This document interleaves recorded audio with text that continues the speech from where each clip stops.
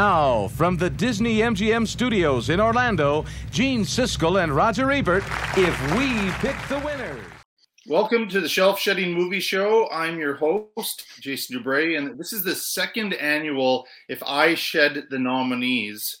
Last year, I did a solo show, and this is basically me sort of ripping off of the Siskel and Ebert If We Pick the Winners show. But because my show is about getting rid of movies, I decided, what if I got rid of nominees? And so that's what we're going to be doing here. But this time, probably to make it more interesting for you listeners, I have a guest, a member of the Screen Actors Guild of America, not an Academy member yet, our regular guest, Kurt Fitzpatrick. And Kurt, the thing I'll say ahead of time is we have recorded a piece for a later show already, and it wasn't that long ago that you were on for that. But in the order of the podcast, it's been a little while since we've had you on. So welcome back, even though whatever it was 2 weeks or 3 weeks ago that I talked to you, and then I pitched the idea of you doing this show. So thanks for doing it, by the way. You had to sort of cram in a bunch of Oscar nominees that you had to watch about 6 movies. Yeah. 6 movies, which is the same amount as you would for a regular show. But normally I say, oh, let's do this show and then give you lots of time to watch them. So this one's we're on more of a deadline. Just as a bit of a heads up to those listeners, this is a week before the Academy Awards will air, and my hope is to get this out before the Academy Awards.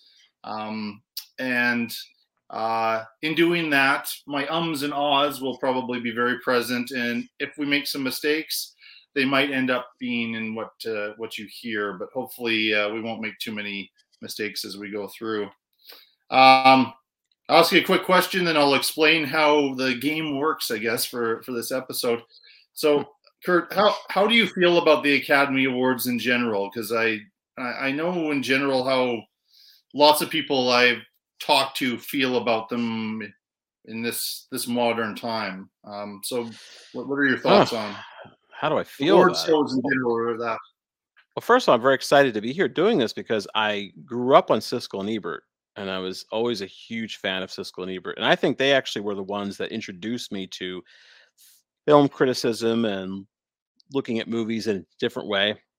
And I used to watch this annual show that they did also with, when we picked the Oscars. So I'm excited to be carrying the torch, as it will. But as far as what do I think about the Oscars? It's amazing that the actual Oscar show is never really, it's usually not that great of a show. It's not that entertaining just to see people win awards. And it's, of course, it is a show. It's a show that is celebrating entertainment, but it's not that entertaining. So maybe that's irony. I used to like when Billy Crystal used to host. Yes. He was a great host.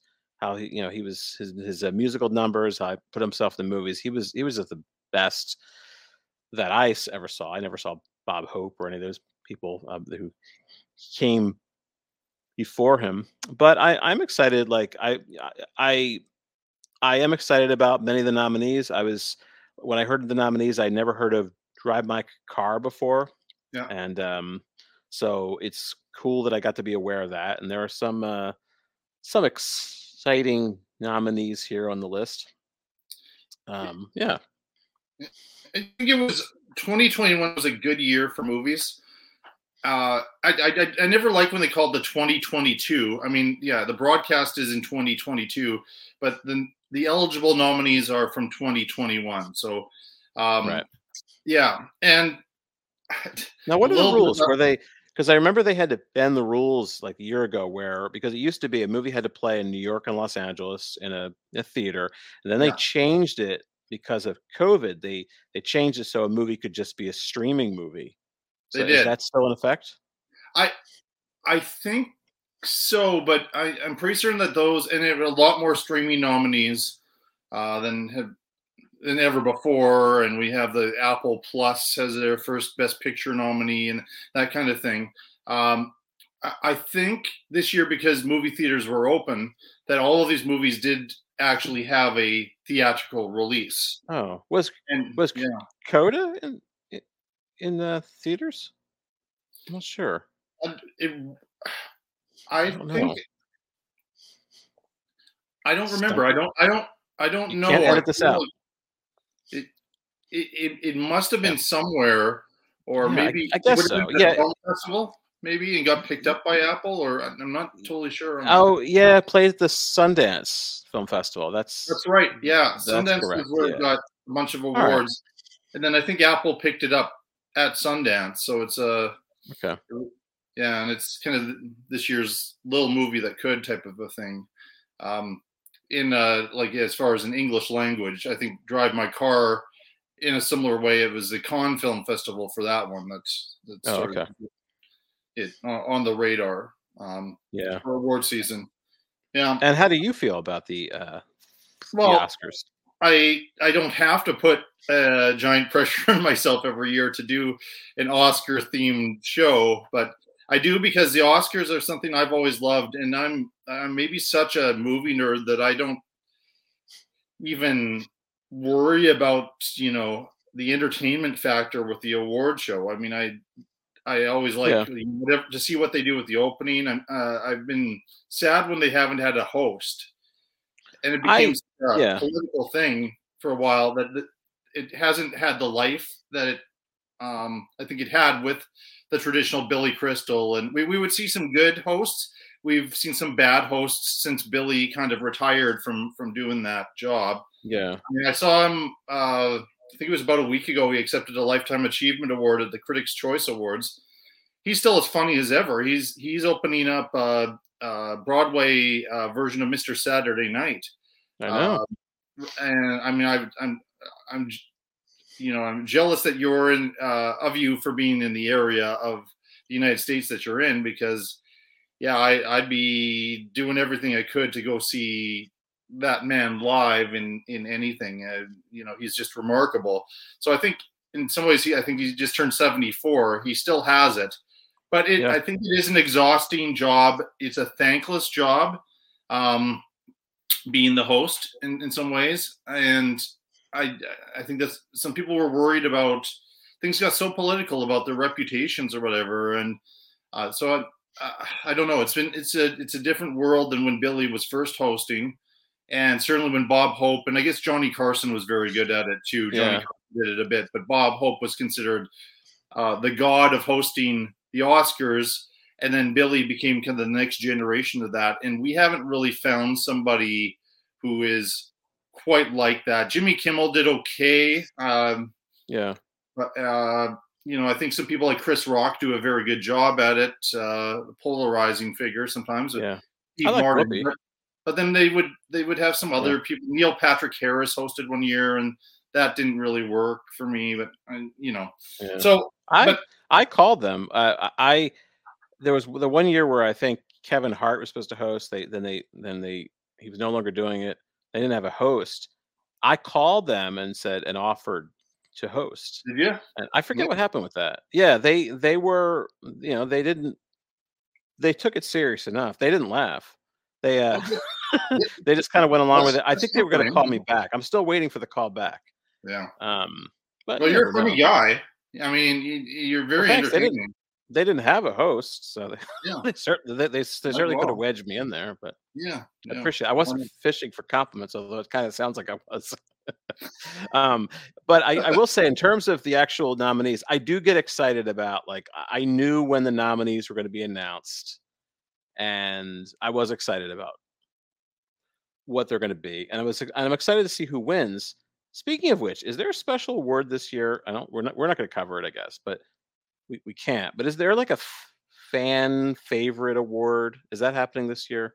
I don't think so. No, that was an idea a few years ago. Oh, okay. Yeah, there was going to be like a popular movie award. I think that was last year or 2 years ago. And that was the same year that they were going to do all of the tech awards during the commercials. Oh, okay. And that there was a big, and thank goodness there was a big backlash on that. Because I mean, this is the only award show that actually acknowledges the people who actually get the movies made. You know, Yeah.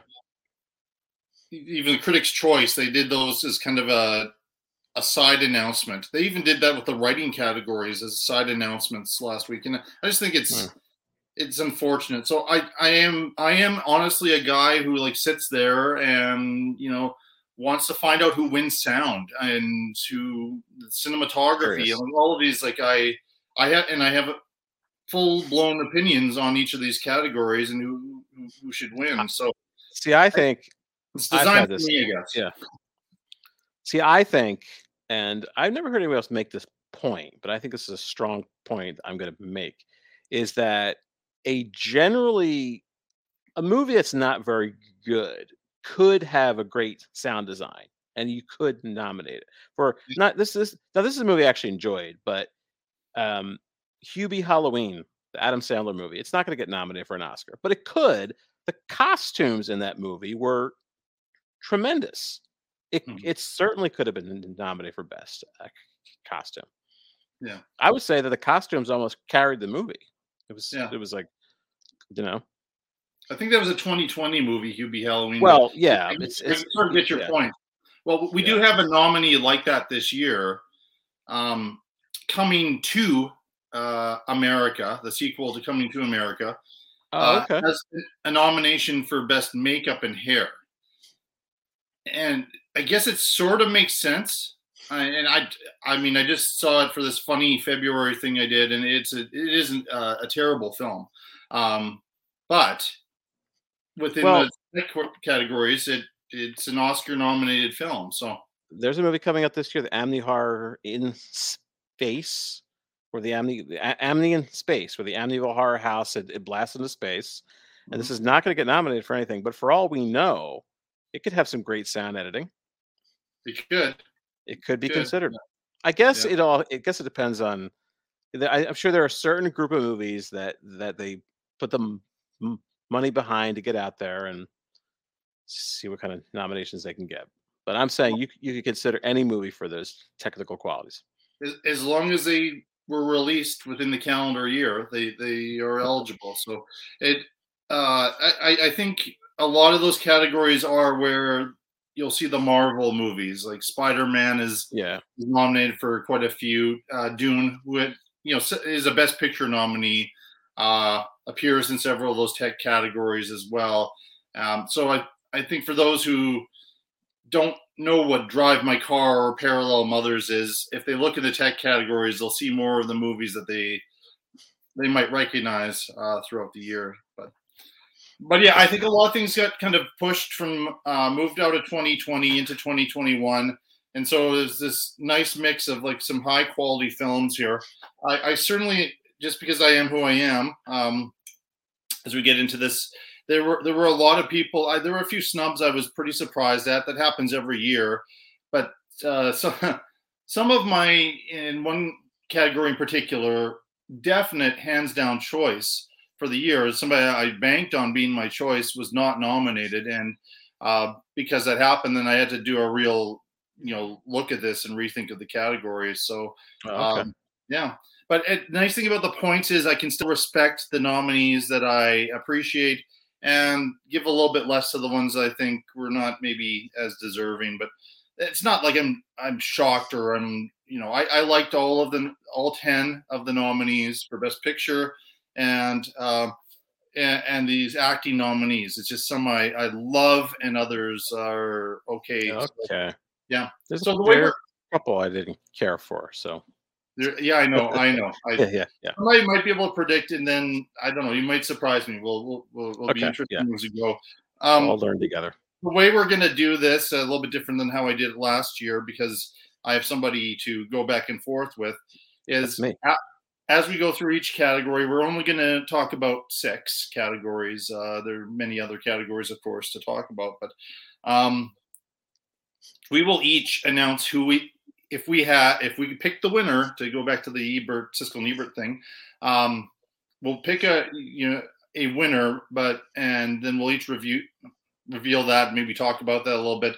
And then after that, the point system will come into play. For the acting categories, and we're going to look at director. There's a reason I wanted to look at director. There'll be 50 points that you have, 50 points that I have, and then we'll total those up, and we'll narrow it down at the end to 3. So it is possible that my choice in the category, if you didn't particularly like it and gave it very few points, it might be, it might be cut. It might be shed from the nominees. So those categories will go down to 3, and then I am a little bit more of a fan, and maybe you have an opinion on this or maybe you don't. I'm a little bit more of a fan of the 5 nominee Best Picture structure. Now, this year was good. I mean, I understand why there was 10 this year, and this is the first time since they went back to this 6 to 10 format that they've actually had 10 nominees. Some years it's 9, some years it's 8 or whatever. They have 10. What we're going to do is, while we reveal our winners for sure, we will each have 100 points to distribute among the films, and we will narrow it down to 5 nominees. When I was growing up watching the Oscars, to me, the traditional 5 nominees, and to me, it was a bigger deal to make the cut to be the top 5 for Best Picture, whether I agreed with the nominees or not. The fact that there were 5 out of all the movies that were released in a year. Now in that 6 to 10, over the years, there have been a couple of movies that have received Best Picture nominees where I'd be like, if it wasn't for the way that they were doing it now, I don't think that movie would have stood a chance. Blindside, for example. Okay. Yeah, a few films like that. But I don't think Toy Story 3 would have been nominated. No. And I love that movie. And maybe this is where it's good. We've had some animated movies get nominated where once they created that animation category, movies like the Toy Stories and some really good films would only get the animated nomination. They wouldn't get into the Best Picture contender race. And still, so it was only like in the 5 picture structure, only Beauty and the Beast had a Best Picture nomination. And we're getting a lot more international movies that have been able to make the cut, like Roma a few years ago, and certainly Parasite, which won Best Picture, and this year Drive My Car. So those are the positive sides of it as well. But I still think, if it was down to 5, it would be a little bit more of an exclusive club for a Best Picture nominee. Yeah. Some movies get only 2 nominations, and one of them happens to be Best Picture. So, and there's a few of those this year. Yeah. All right. Are you ready to get into it? I think so. All right. Okay. Here I am. Okay. So we're going to be going straight into Best Supporting Actor. Best Supporting Actor. The nominees are Ciarán Hinds for Belfast. How to handle a woman. There's a way, said the wise old man. A way known by every woman since the whole rigmarole. Troy Kotsur for Coda.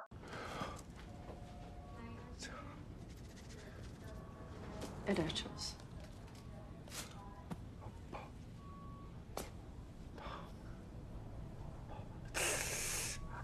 His,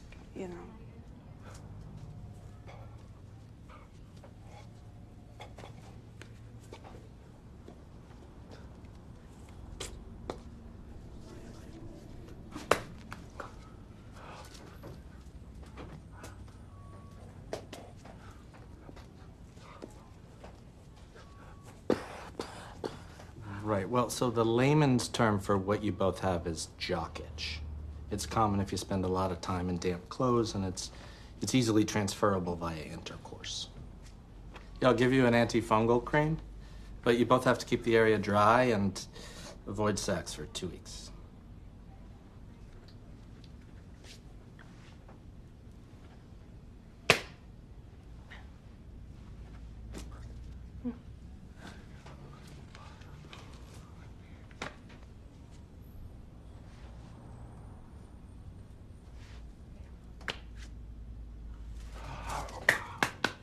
Jesse Plemons for The Power of the Dog. I just wanted to say how nice it is not to be alone. J.K. Simmons for Being the Ricardos. There's no such thing as the Danny Thomas Show. It's called Make Room for Daddy. Don't tell me comedy. And if little Rusty is a communist, then I'm going to beat the shit out of a 7-year-old kid. I have no problem with that. And Cody Smith McPhee for The Power of the Dog. What little lady made these? Actually, I did, sir.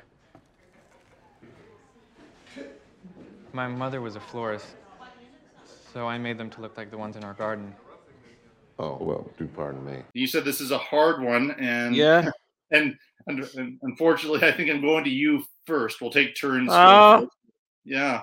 This is the first one I looked at. I was like, how am I going to do this? All right. Well, okay. I just have to just tell you what it is. I can't like talk it out or. No, just if you just have wanna to know? vote. You're an Academy member. You are voting right now. Who would you vote for? So I'm opening up the envelope almost. All right. Well, I'm going to give it to. I get it. Troy Kotzer. For Coda? Yeah. Yeah, for Coda. And Yeah. it's hard because I love J.K. Simmons and I like Jesse Plemons also, but I'm going with my decision. Okay. And I like the guy in Belfast. I can't pronounce his name. Yeah. Ciaran Hines. Yeah, Me- I was. I also kind of wanted to go with him Hines? as well. Yeah. Kieran Hines. Yeah. I kind of Yeah. wanted to go with him too. He's so good in that movie as well. But yeah, okay. I don't know how much I'm supposed to be talking about how I made my decision. I wouldn't write all this on the envelope if I was mailing it in, but this is a different medium. Yeah. Podcast Well, is different from envelope. We can talk about our choices in a minute, but I'll tell you Okay. mine. Okay. I would actually go Kieran Hines for Belfast. It would be my vote. And this was it's ironic. This was an easy choice for me. Very Yeah. easy choice. And hopefully I won't get too emotional about Belfast, but I mean, I have family from there, Northern Irish, and there's a lot of kind of emotional triggers, I guess, with that film. And there's a scene in the film there between Kieran Hines and the little boy. Kieran Hines plays the grandfather to Buddy, who is kind of this child version of Kenneth Branagh telling his story. And they're having a conversation about how he's ended up in the hospital, and Buddy's saying, we might have to leave Belfast. And they have this moment, which is, I'm not ashamed to admit it, more than once when I've seen this movie, I was a puddle watching that. It's this beautiful performance, and the grandfather-grandson relationship is pitch perfect. And then Kieran Hines, his wife is Judi Dench, and they're this old married Irish couple, and their banter back and forth is very amusing throughout the film as well. This is just a beautiful performance, a big screen presence. I've seen this guy play villains and very like hard-hearted characters, and to see him in a role like this shows his true range. It was just, to me, one of the performances of the year. So that's why I'm voting for him. As much as I appreciate the other nominees, I mean, I think that's where my heart is, and was easily where my heart is. As much as people's heart has started to move towards Troy Kotzer, the first male person who is hearing impaired to get an Oscar nomination, and the first actor since Marlee Matlin in Children of a Lesser God to get nominated for an Oscar. So I appreciate your choice. So I don't know if you want to say any more about why. Yeah, no, I was. That's one of the reasons it was hard, because I was very much considering Kieran Hines, because that, you know, he was excellent. Everybody was excellent in that movie, Belfast. But yeah, I was a big Coda fan, and of his performance in Coda. So this was a hard one, and there are actors in this.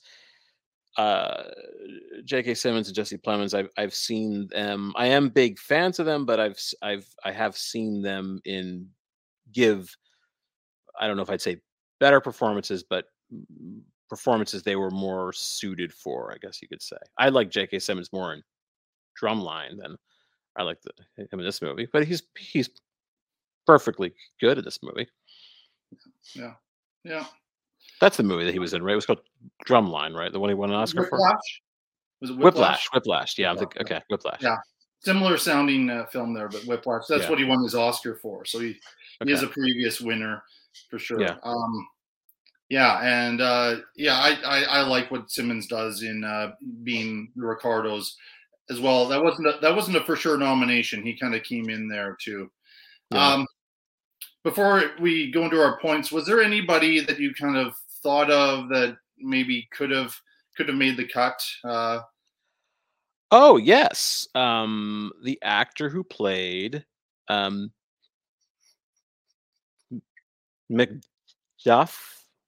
I don't know the actor's name. The actor played Macduff in The Tragedy of the Scottish play. That actor was. That was a good performance. Yes. Yes, I would have put him over these Power of the Dog people any day. I'm trying to. Well, anyway.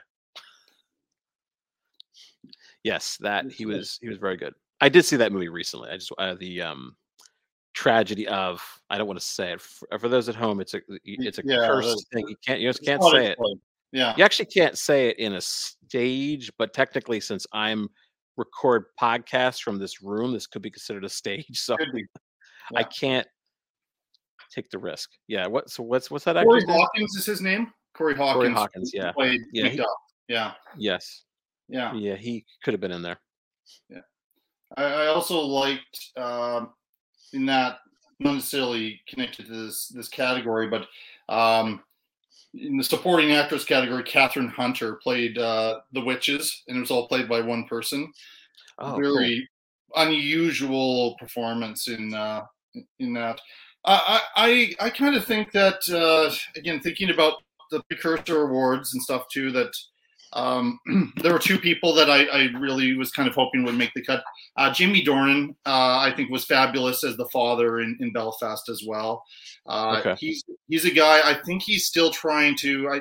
If I'm not mistaken, he was in the 50 Shades movies. I've never seen those, so I'm not sure if that was him or not. But I think he's a guy that hasn't always been. They haven't seen him as a great actor because of the projects he's been connected to. But he has some wonderful scenes in there too. Maybe not as great as Karen Hines, but the climactic scene where he's singing to his wife there, and they're at an Irish wake. I mean, it is. It's a really, really good performance, and he stands up for his family and all that, and the conflict in there. The other one I did like. I saw Ben Affleck in The Tender Bar. I agree. He was very good in that. Yeah. And Ben Affleck is a guy that he always seems to have. He's constantly having to prove himself somehow. Like sometimes he's not very good, but he was really good in that. Yeah. But he's won multiple Oscars, right? And he directed and not for acting. Produced a Best Picture winner, right? But yeah, he hasn't as an actor. But every once in a while, he can be quite good, and I think he's getting better with age. I don't know. Anyway, I thought that was quite a good performance, and there was some talk of both of those gentlemen being on the list there. So anyway, I'll let you do the honors of sharing your points, and then we'll see who gets cut from the nominees. Okay. Well, I gave Karen Hines 12. I gave Troy Kotzer 12. I gave Jesse Plemons 8, J.K. Simmons 11, and Cody Smith McPhee 7. All right. I told you that it was going to be a blowout for me for Karen Hines. I actually gave him 18 points. Wow. Yeah. This is one of the easier choices for me. Troy Kotzer maybe seems ungenerous, but I did give him 8 points. He has some really good scenes, so I don't want hate mail here about this because this is a good performance, but I thought he was added to the ensemble and he served the story well, but he wasn't the pivotal person for moving the Coda story forward. And I think there's some other people that possibly they were in tough categories to get nominated, but I really kind of liked the whole group. And some of the kind of the goofier, funnier bits fell flat for me. That was mostly involving him, I guess. So it took me a little while to actually warm up to his character. But he does have kind of the it wasn't something that moved me to tears or anything, but he does have this kind of emotional scene near the climax of the film with his daughter, which I think was the best scene in the film for him. It just to me wasn't enough for me to say outright, oh, this is the guy who should win the Oscar. All that said, I won't be sad if he wins. And he knocked somebody else over from being the front runner during this award season here. So Jesse Plemons, I gave 5 to. I like Jesse Plemons. I don't think his character was served well in Jane Campion's screenplay. There's a section of the film where his character just completely disappears, just so that there can be all this time for Benedict Cumberbatch to torture Kirsten Dunst, and just create all of this third act drama. I think he rode the wave of the film. They were choosing to nominate everybody in their Irish cat that was involved with The Power of the Dog this year, or Irish maybe cat? or Kiwi cat, maybe in this case. Oh, no, I never heard of Irish. No, I never heard that expression before. An Irish cat. I don't know why. Yeah, it's just something I say. I don't know where I picked it up. But he kind of rode that wave and got in. So 5 points for him, 10 points for J.K. Simmons. I might argue that he gives the best performance in being the Ricardos. That might be a controversial statement, but we'll maybe talk about that since he's not the only actor from that ensemble to get nominations here, but we'll talk about that a bit later. Okay. I did give Cody Smith McPhee 9 points from Power of the Dog. His character is interesting in the development of when we first see him, and we kind of feel quite sorry for him, and then the turns that he takes throughout that story. It's a bit of a journey, and so I certainly get the nomination. I'm not terribly upset about the nomination, but early on it looked like he was going to be the guy sweeping the awards, and I was hoping that somebody else would get some acknowledgement. Again, Kieran Hines was who I was hoping the momentum would move towards, but it's it's fine that it's a little bit more of a competition. I think it still is a 2-horse race there for the winner, but this is just, again, subjectively who we would like to see win more than who we're predicting will win. So who do you think the horses are then? It's the 2 horses. It's Kieran Hines and Cody Smith. Oh no, Kieran Hines isn't in the mix. No, I don't. I don't think he's going to win, but he's my he's my vote. Yeah. No, Troy Kotzer and Cody Smith. Right. Yeah. Have won all the precursor prizes. Cody Smith McPhee won all of the early critics prizes and all that. But then the Screen Actors Guild went with Troy Kotzer, then the critics did, and so we'll see. And I should say that they changed the voting system over the years, where they have a ranked voting system, and that's sometimes where we get surprise winners from time to time here. But I don't know. I think it's between those two guys. I think Troy Kotzer will be the winner if this was a little bit more of a predicting who would win as opposed to who we want to see win. But points wise, the nominees would be Kieran Hines, who had 30 points, J.K. Simmons with 21 points, and Troy Kotzer with 20 points. And we would shed Cody Smith McPhee, who got 16 points, and Jesse Plemons, So the two Power of the Dog actors would actually be cut out of the list from our game here a bit. So that's Best Supporting Actor. Yeah, Best Supporting Actress. Here we go, and you'll have time to think because I'll go with my choice first here. But the nominees are Jessie Buckley for The Lost Daughter. Leda, it's very provocative. You're thinking about the Yates.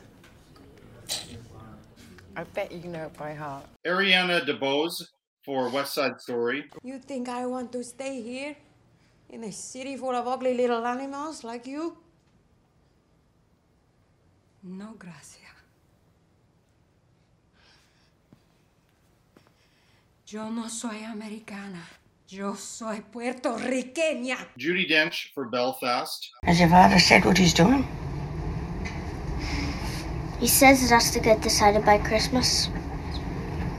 When's he coming back? At the weekend. We're going to the pictures.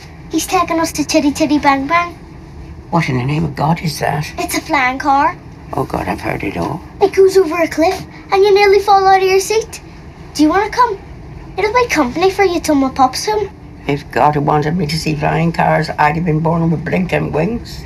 Kirsten Dunst for The Power of the Dog. When I was little, I felt a chill in my spine when I heard the chalk squeak on a blackboard. Oh, Mrs. Merchant, that's who it was. She drew chalk stars by our names on the blackboard. And Avengene Ellis for King Richard. I fixed Serena serve because you messed that up. You did what? Yes, I fixed that toss because you messed it up. I'm here. I've been here, dreaming and believing, just like you. You just don't want to see me. Yeah, this was kind of hard as well.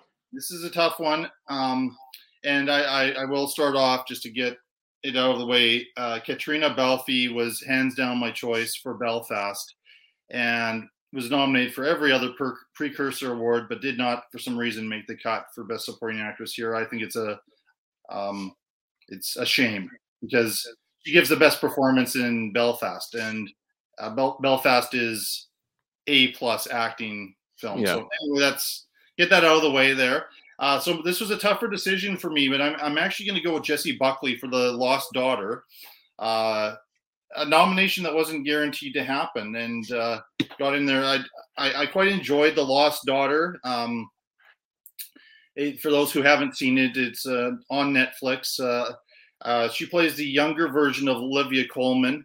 Olivia Colman is on Greece on vacation and reflecting on her life and how, in some ways, it looks like she had kind of was in a position where she lost her family and lost her relationship with her kids because of the actions she took when she was younger, and she wasn't in a great position to be a mother. And we see Jessie Buckley act this out, that she's a very smart woman, and she wants to pursue her own academic goals, and she starts an affair with Peter Sarsgaard and travels away. But when she's trying to be a mother, how much she struggles at that. It's a tough performance to watch in some ways, and it's not comfortable. But I think Jessie Buckley does quite a good job. And through the whole movie, I know her. And what it was she was in the last season of the TV show Fargo. It was the weakest season, but she played this really kind of over-the-top villainous nurse in it. But she's a face that you recognize, yet she's completely different in this and becomes that character. So I'm happy that she got the nomination, and a little bit of love for The Lost Daughter. It was a tougher choice here. Actually, there's a few in here that I really like, but that's who my vote would go to. Who would you vote for? Well, my selection is Jessie Buckley and The Lost Daughter. Oh, we agree. Oh, yes, we do. All right. Yeah, I also enjoyed that movie, and it was it's a complicated movie. I definitely had an understanding of it. It's interesting because the movie kind of starts out. It's just Olivia Colman on a beach, just watching people. That's kind of what it is. Yeah, I know. And then it kind of progresses from there. But yeah, it was. I know there's that one scene where Isn't there like one scene where these two kind of hippie people are hanging out with them, and she's like, and she asks them like, "What do you do about your kids?" or something like that, and then they said something like, "Oh, we just like left them behind," or what did they do? But it was a situation where she was trying to figure out how to just leave her family, and that's what she does. And Yeah. it's a very complicated thing to do. So it was really interesting. It was very layered, and I very much like that movie. Yeah. I'm happy. We also want to credit with this movie Maggie Gyllenhaal. This was her debut as a writer director. I guess the novel is quite well known. I haven't read the novel, but I quite enjoyed the film. I can see in the structure of the film how it is based on the novel. But Gyllenhaal, I think, if this is another thing, if we were going for like 6 to 10 nominees for director, I think she should have maybe gotten a Best Director nomination. Yeah. I liked her for a long time. I liked her in that Secretary movie where she's like James Spader spanks her because she spilled the white out on a document. It's or an something odd movie. That wild. Yeah, I like that. yeah. But I mean, she just looks like she's been directing for years. I mean, it's a professional job, and made sure that there were layered, complex roles for women. Probably directed Dakota Johnson to her best performance of her career to this point too. She might have been might have had an outside chance for a nomination too. I mean, Jessie Buckley, I think, is the harder character to pull off. The more complex, as is Olivia Colman's character, is very complex, where we're trying to figure out throughout the movie why she's doing the things that she's doing, putting herself in a ton of danger. It's a very good film, very well acted, and so I wasn't sure how you were going to feel if we were going to be in the same place on this one. So she was my pick. In my point spread, I do have her tied with somebody, but I also had that in the best supporting actor too. Yeah, I noticed that. Was there anybody who didn't make the cut that you? I've made loud and clear my person there. Let's see if there's anybody who I feel could have been a supporting actress. Would the woman? Well, the woman for Licorice Pizza, she was really the lead. She's the lead. Yeah. So we can't. Lena Hayam. Yeah. Okay, so can't have her. I'm just looking at the list of movies here. It's tough to say. I don't know. I don't think so. Not off the top of my head. Okay, fair enough. So I guess I start off. So I'll give my points first, and then you can give yours for this one. I gave Jessie Buckley 13 points. Then Ariana DeBose for West Side Story, I gave 10. Judi Dench for Belfast, I gave 10. Kirsten Dunst for The Power of the Dog, I gave 12. And Avenjene Ellis for King Richard, I gave 5. Okay. I gave Jessie Buckley 12, Ariana DeBose 12, Judi Dench 11, Kristen Dunst 6, and Anjanou Ellis 9. Okay. So fairly different points distribution. All good. But I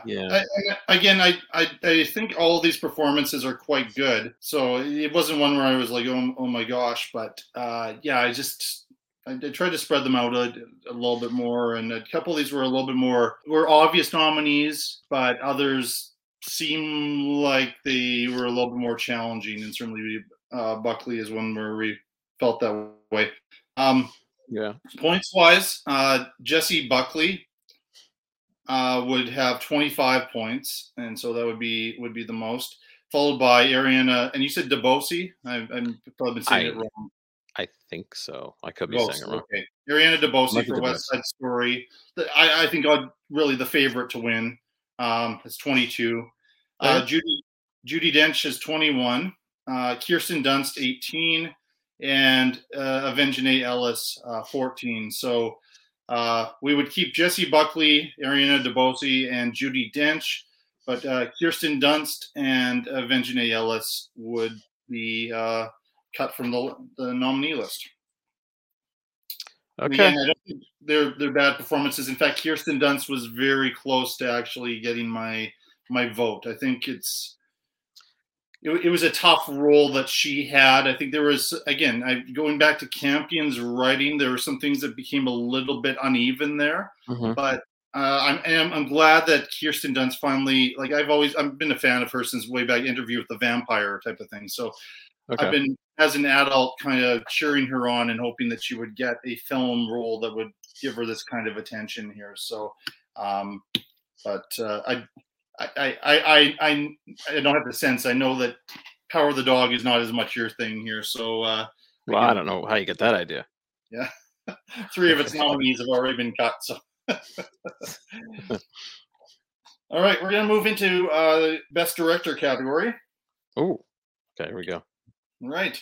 Oh, this is a hard one. Nominees, another hard one here. Nominees They're all hard. Are Kenneth Branagh for Belfast, Ryosuke Hamaguchi for Drive My Car, Paul Thomas Anderson for Licorice Pizza, Jane Campion for The Power of the Dog, and Steven Spielberg for West Side Story. And my friend, you get to go first with your. Okay, well, this is a tough one, and everybody, when you hear my point spread, you're all going to be mad at me. But I'm going to go with Paul Thomas Anderson and Licorice Pizza, and I would say, and very close Belfast, because Belfast is wonderfully made, but Licorice Pizza is really wonderfully made. It's just so great. I love it.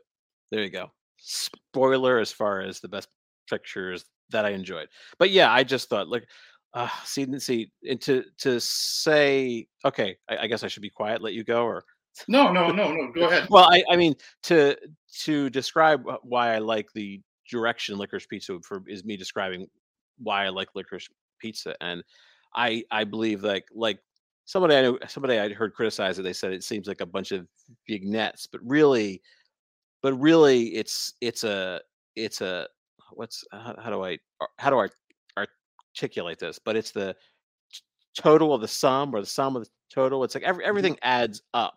Everything adds up, and everything builds into something. And to me, I when I first saw the previews for it, first it was a little confusing when I remember seeing the preview. I was like, well, what's going on here? The guys with the Barbara Streisand boyfriend. What is going on? And it looked like it was like a coming of age movie, but it's not. It's a movie about friendship, and it was just a beautiful thing. And I think, and Paul Thomas Anderson, I have been a huge fan of Paul Thomas Anderson. I have to admit, I had not seen his last couple of movies. I did not see The Phantom Thread or the Inherent Vice, but I've seen all his other movies. Yeah, and I love. Yeah, and I loved Boogie Nights when that came out. I was like obsessed with that movie. I had the soundtrack and the second soundtrack that came out. That's right. There was a second soundtrack. Yeah. Yeah. I would say those last 2 movies are on my top 10 list. I'd like to see them. Yeah. And Phantom Thread. I really love Phantom Thread.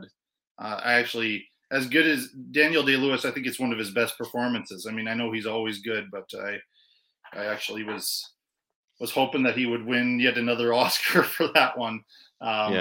And it was his retirement film there, apparently. So, but getting back to this year's, I applauded, but I am going with Kenneth Branagh for Belfast, and I thought this would be too long a show if we started to get into the screenplay categories, but those 2 gentlemen are head to head in original screenplay and in Best Director. I feel like original screenplay is going to be the compensation prize category, as it often is. And my hope, even though I don't think my hope is going to actually happen on Oscar night, is that these gentlemen who have been solid throughout their careers each leave that night as Oscar winners, and that, whoever wins for original screenplay, the other person would win for director. So it's a little bit interchangeable for me. I know it sounds a bit confusing, but when I think about it, I would go with Paul Thomas Anderson for the screenplay category and go with Kenneth Branagh as the director. And part of it is I love Paul Thomas Anderson's writing, and Licorice Pizza, and he's been doing this a lot more with his films, where you're watching the films and things seem familiar, but you don't know where this film is going at any point from moment to moment to moment. And you just trust that you are in the hands of a master filmmaker, but also a master screenwriter. And to be able to put all of this stuff together and give us this feeling that we do at the end that you've described very well with your vote here. I think it was an amazing achievement in writing. Not that it isn't Belfast isn't an amazing screenplay and for Kenneth Branagh, but I think he is kind of recounting some things from his childhood, and it's a little bit more of a straightforward but very heartfelt narrative, and it's a bit more traditional as far as the screenplay goes. But as a director, the choices he makes, the bookends of modern day shots looking at Belfast, and that brilliant cut that he does into late 60s, and suddenly we're in this black and white world. It's beautifully directed. The choices of where he places the camera, some of those close-ups of his actors, and also the other piece in there, and it is similar to Paul Thomas Anderson had some less experienced actors really steering the ship there in Licorice Pizza, but the performance he gets from this little boy, who really is the lead of the film, when he has all these great actors surrounding this boy, including Judi Dench. I think it takes a great director to get a great performance and a great central performance out of a child. So that's why just by this much, I chose Kenneth Branagh for Best Director. So, but I am right with you. I'm happy that you picked Paul Thomas Anderson. If we were to disagree, I'm not going to fight too hard if we're talking about those two gentlemen in this category here. So, anything else you want to say about either my pick or those two before we do the points? No, I just my only thing about Licorice Pizza, it's as you said, it's kind of it's kind of fluid. Like you don't know what's going to happen next. And sometimes I didn't know, but maybe this is part of what maybe the movie work in a way is that you don't. I didn't like you lose sense of time. Like I wasn't necessarily sure like how much time it was covering. In a way, yeah. But maybe that's what was one thing that made it work. So yeah, the way it was the way the story was. I wouldn't be opposed to a tie. What's that? I have. Some years I wouldn't mind a tie. That would be good in this case. Yeah. So points wise, you start first this time. Sure, I did give a tie here. Well, this is where I get a little mean. So, but here we go. Belfast, I gave it 12. Drive My Car, 11. Very good. I'm very glad I saw that movie. Licorice Pizza, 12. Sorry, Power Dog, I gave a 4. And West Side Story, 11. Okay. I think, I mean, these other movies compared to the power of the dog, please. I know. I'm not supposed to give that away until the end. That this Power of the Dog is not. I mean, and I hate to say because it's the only woman director in this list, but hey, if Maggie Gyllenhaal was in here, I would have given her a high rating. Yeah, we might talk about towards the end some female directors because I actually think it was a very good year for female directors. In some ways, it's too bad there's only one on the list here, but yeah, it was an interesting year in that way. Okay, so points wise, I gave Kenneth Branagh 16 points for directing. Ryosuke Hamaguchi, I gave 8 points.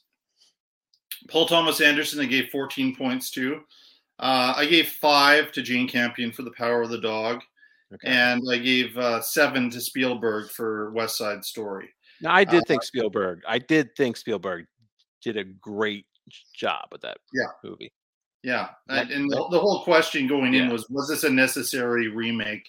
He did a few touches to make it his own and to, bring in the gentrification piece to it and the history of New York City and, the Lincoln Center. All of those pieces worked well. And it is a very, I'd say it's a better directed movie than written.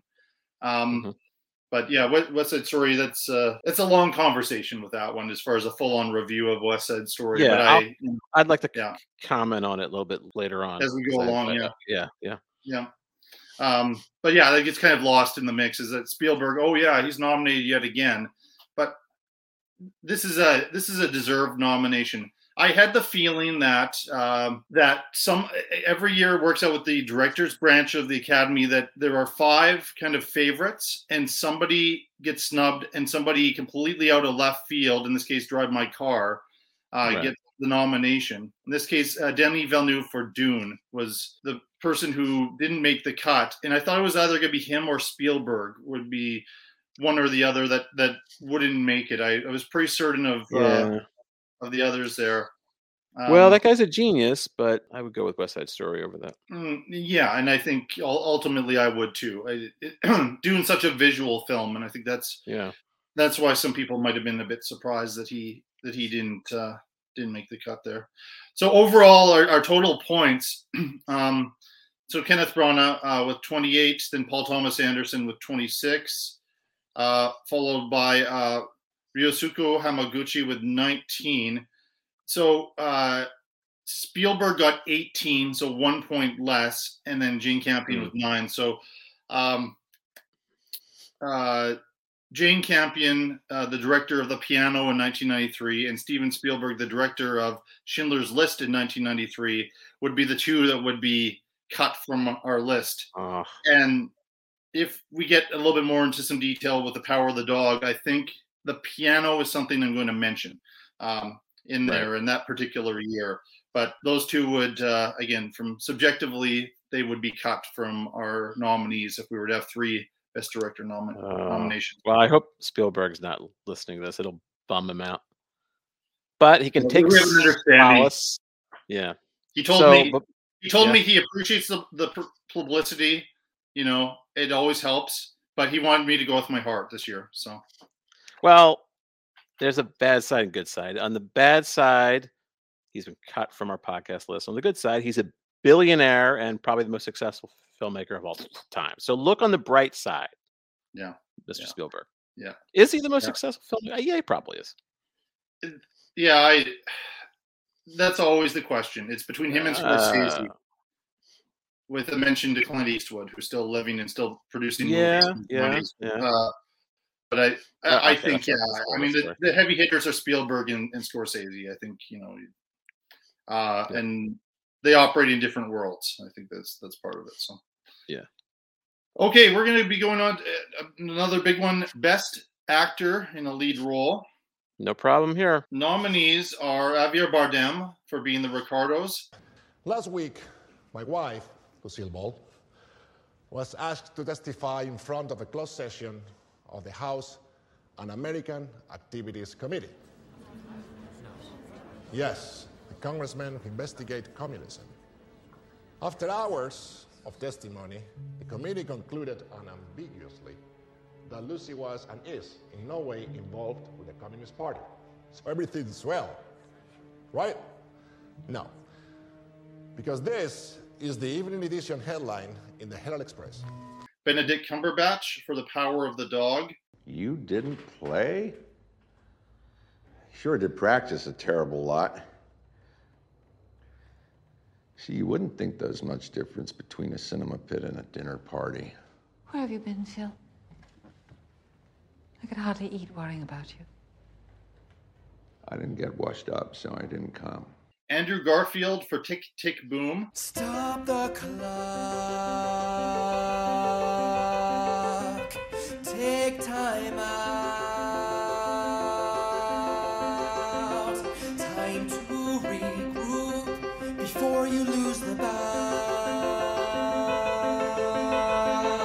Will Smith for King Richard. You want to check on the kids? Let's check on the kids. We got future doctors and lawyers, plus a couple tennis stars in this house. Now, I understand you got to do your job, even if some crazy neighbor do call talking foolishness. And I don't even mind you saying we hard on these kids. You know why? Because we are. That's our job, to keep them off these streets.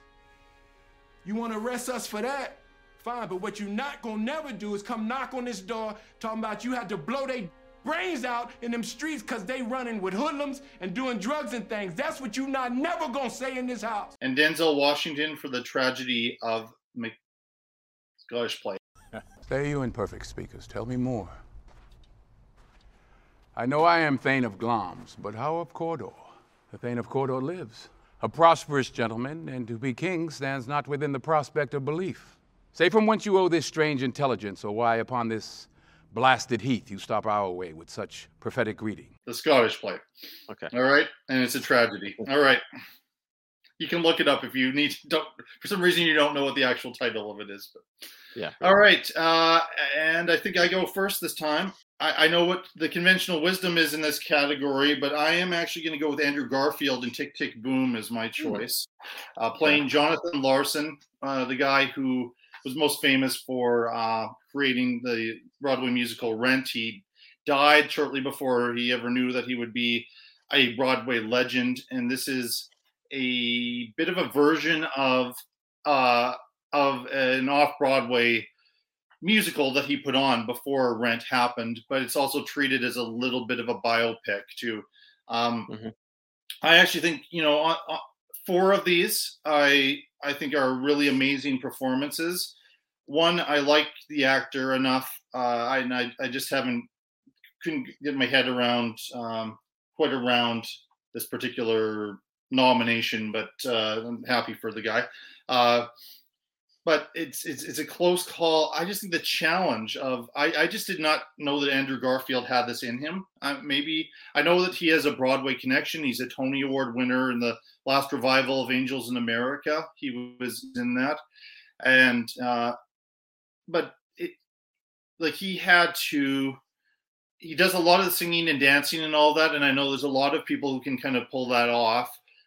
It's very, very difficult music, and it's quite unique movement that's connected to it as well. Not the easiest music to deal with, but what impressed me was how grounded it was, and the look at this artist and the world he's in, and the pain and torture, as well as his kind of the mental health issues connected to it. I haven't, I like Andrew Garfield, but I haven't seen him give a performance that had this many layers of challenge and do it so well. So I'm kind of glad that he has been recognized all through this whole process. And I know he's kind of a guy, he's going to be sitting there smiling and clapping when somebody else wins. But for me, close call, but this was a tougher category, but this was my choice over three other gentlemen that were very close when you'll see my points totals. This is probably my most spread out category. So yeah, so that's my reasoning there. Who is your choice for best lead actor? Well, first of all, I agree with you about Andrew Garfield. He was terrific in that movie. And I was a little bit surprised too, because I don't even think I'd seen, I saw him in the eyes of Tammy Faye recently. Yeah, he's good in that movie. Spider-Man. Full disclosure, I worked with Andrew Garfield on a movie called Spider-Man 2. Oh, did you? A driver. I drove my car through the Times Square scene. I was hired to do that. Yeah. And I was an onlooker. So yeah. Oh, yeah. I didn't actually interact with it. It was a huge production. But anyway, I did think he was great. But I'm going with Will Smith, hands down, because he really, the weight of that movie was on his shoulders, and he carried it. And it was a very distinct character that he created for that. And I just thought, I do understand there's a little bit of there was a little softening of the character, because it was based on a real person who may have been a little more flawed than that, but I just thought he did some excellent work in that. I would say if I would put Andrew Garfield probably second, and I did in my point spread, but yeah. Yeah. I've watched King Richard twice now. And the second time I watched it with my brother and my sister-in-law and my dad. And my brother is a big Will Smith fan, has been since Fresh Prince of Bel-Air days. And he said he kind of forgot that he was watching Will Smith. And yeah. I don't think I've ever forgot I was watching Will Smith, is maybe the reason I'm holding back a little bit. But the second time I watched it, I appreciated what he was doing a lot more. I keep thinking that, okay, this was completely and totally a for your consideration role and performance. He picked up, got the rights to it, produced it. It's like, okay, I just know he's wanted an Academy Award for a long time. And he wants to be, not just known as a movie star, but be taken seriously as an actor. And he's been nominated before, Pursuit of Happiness and Ali. I didn't think he was very good as Muhammad Ali, to be honest with you. And Pursuit of Happiness, I think that was pretty good. I've never seen that. But the movie, the whole movie is very good, and he's a complex figure. And because of that, it is a challenging role. And maybe if we had seen Jessie Buckley in a bunch of blockbusters and she'd grown up in American sitcoms and gone through all this stuff, and then we're watching this, we'd be going, oh yeah, she's trying to get an Oscar with this. But it is as complex a character as that character is. So I'm not like, oh, why is that guy winning Best Actor? I have no real problem with it. I'm fine with it. Just to me, it was a borderline call. And actually, there's somebody else when you see the points that I actually had above Will Smith of the 4 or the 5 that I most liked in here. So maybe I'm being unusually hard on Will Smith there, and maybe he won't return my phone calls now after this. But I was going to say, I was an early supporter of Will Smith because I grew up outside of Philadelphia where Will Smith lived, and he was in Fresh Prince, and DJ Jazzy Jeff and the Fresh Prince, and I heard a song. So a lot of his music got airplay in the Philadelphia area, I guess, before it kind of went out. And I heard a song on the radio, The Magnificent Jazzy Jeff. I was like, ooh. So I got the cassette. It was their very first album. It was Rock the House. And I was like, that guy looks cool. So yeah, I remember looking at that cassette album and looking at him and thinking, well, he looks like really distinct. Yeah. He had a star quality, I think, early on, and I'm glad of that. And there were roles along the way that kind of got forgotten about in his filmography. A lot of people have forgotten about a movie called 6 Degrees of Separation. Oh yeah, that's good. Stockard Channing got a Best Actress nomination for it, but now there's a couple things he did in there, like after the fact, that I heard about that were mistakes of a young actor. Have you heard the story? Well, he turned down The Matrix, right? And he did Wild Wild West instead. Well, those are career decisions, but that's when he's established. But in 6 Degrees of Separation, I think he gives a really, really good performance that I have heard a lot of people saw. But there's a scene where he's supposed to kiss a man, and he pulled back on it. Like apparently, if you look very closely at the scene there, he doesn't actually kiss him. And it was choices like not to fully commit to the role because he was uncomfortable, I guess, with that action, and so and maybe that's why that one didn't kind of start to get him on the road to being a serious actor, and it was all the summer blockbusters, and then he started to find some serious roles and worked with people like Michael Mann and that kind of thing. This is I think I'd have to say his best screen performance, and the time that he's most deserved an Oscar. But a few years ago, I think, his wife got really mad when he wasn't nominated for the movie Concussion. And and was making a bit of a political thing out of it there. So that rubbed me the wrong way a little bit. He needs to win Best Actor, and we're going to do everything to make that happen. And maybe that's the baggage I came into King Richard with, but I really enjoy that film, and I enjoy his performance there. I want to ask if there was anybody you had kind of thought of who could have been nominated that wasn't. Oh, jeez. They could have nominated the actor from Drive My Car. He was. Yeah, he's good. Yeah. Otherwise, looking at the list here, Best Actor. I think that's all I would suggest right now. And I also, in mentioning that, kind of going backwards a little bit here, a bit there, I wanted to also mention the young woman who drives him in the film too. Would have been a good Best Supporting Actress nominee too. But Hidetoshi Nishijima is the name of the guy who plays Yusaki.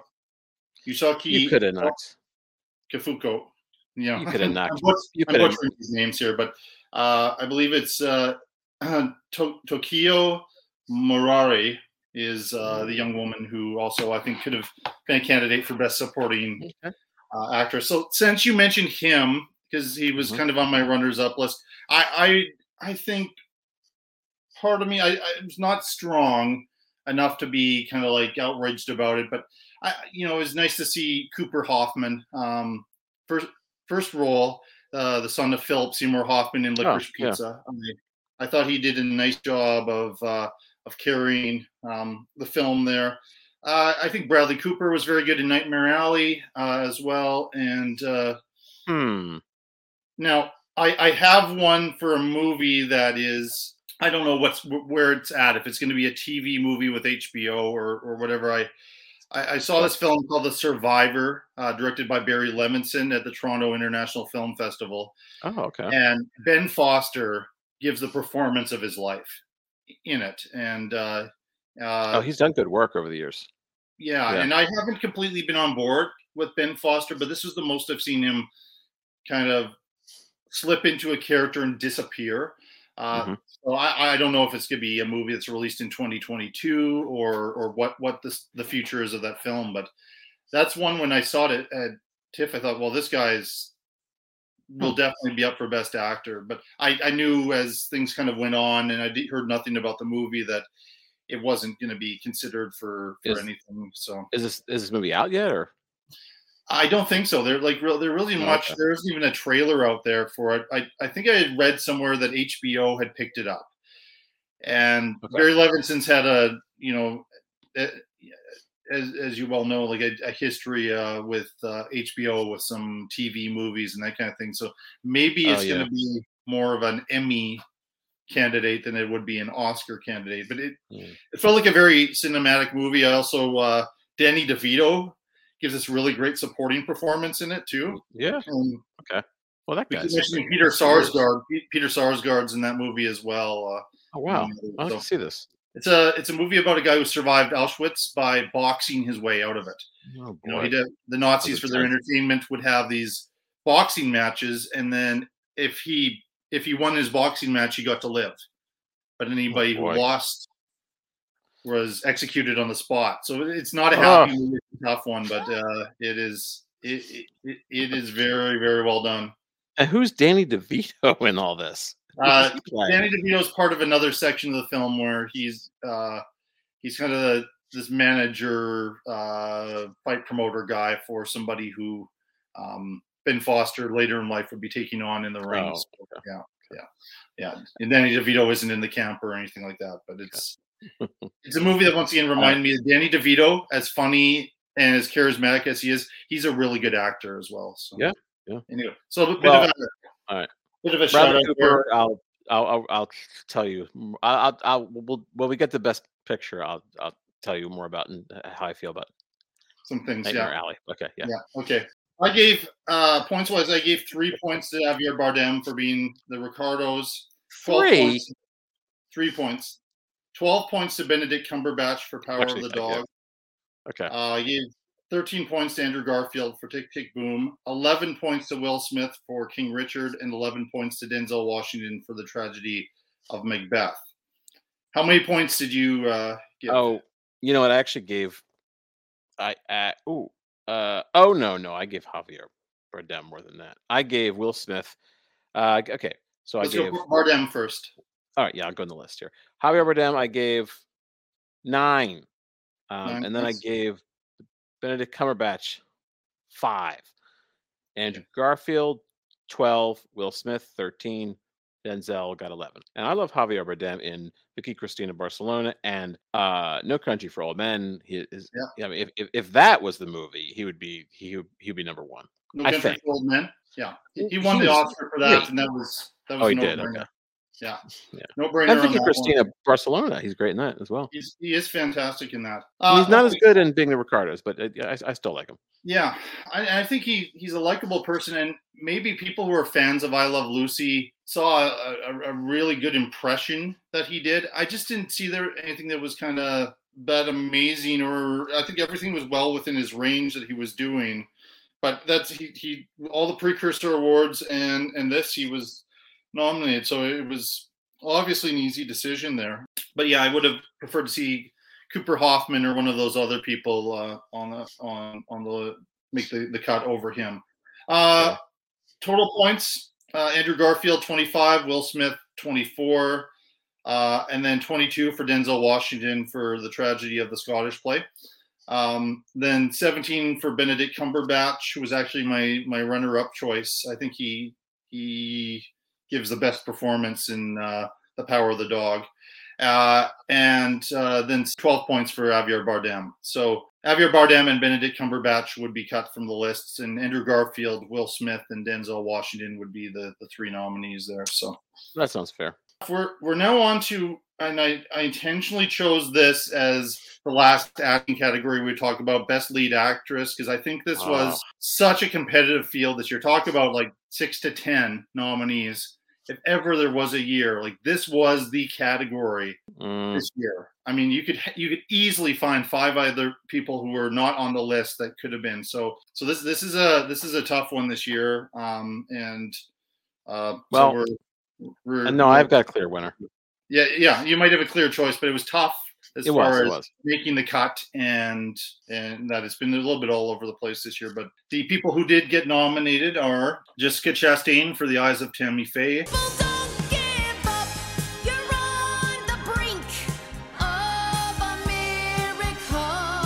Olivia Colman for The Lost Daughter. Oh, Nina, take the keys. I'm leaving tonight, and the apartment's going to be empty till the end of the month. Nina, I'm so sorry. I don't want anything You're from so young, and it doesn't pass. None of this passes. Penelope Cruz for Parallel Mothers. Las dos somos madres solteras. Lo mío fue un accidente, pero estoy tan contenta. Lo mío también fue un accidente. Yo no me arrepiento, ¿eh? Nicole Kidman for Being the Ricardos. Lucy guesses some names. Yeah, teasingly. And the script indicates that Ricky takes his hands away from Lucy's eyes, turns her around, and says, "No, it's me." So my question again, Jess. Does Ricky honestly, truly believe that there might be 8 different men who routinely walk into their apartment, all of whom sound exactly like Desi Arnaz? And Kristen Stewart for Spencer. I got lost. Oh, how could you get lost? You've lived over the hill for years. It looks different now. Everything looks different. You sure you went late yesterday because you were delayed by someone? Why would you think I got delayed by someone? Oh, come on, come on. They are circling us. Didn't you know? Don't you read? It seems they're circling just me. And I believe it's your turn to go first here. So who would you choose for Best Lead Actress? Jessica Chastain in The Eyes of Tammy Faye. Okay. I love Jessica Chastain. Yeah. I'd like to meet up with her for coffee and, some like a crumb bun, something like that. She'd like to do that. I'd like to be one of these nominees for that, but that's not why I would vote. That's not why I'm picking her. I'm picking her for her work. Yeah. But yes, I think Jessica Chastain has been great in movies I've seen before, and I think she did a great. The Eyes of Tammy Faye is a very heavy. It's a very sad movie. It is, and I thought she pulled off a great performance in this movie. So that's a bit of a complicated role. It's a Tammy very Faye. difficult role. In a way, there's even a layer of clown to it. So it's interesting. It is hard because Olivia Colman. I actually really love Olivia Colman as well. I'm playing a dangerous game with these ladies, but yes, but I will go with Jessica Chastain. How many pastries can you get in a day? I mean, oh, you'd be surprised. Yeah. I can eat. Yeah, I again, meeting any one of these women would be great. Oh, Jessica Chastain is married and has 2 kids. All right. Now my choice is Olivia Newton-John. No, I'm just kidding. And I think she's married as well. Anybody single on the list? No, okay, I'm kidding. All right, here we go. Yeah. Yeah. Anyway, okay, so Jessica Chastain's your choice, and you've given very good reasons for that.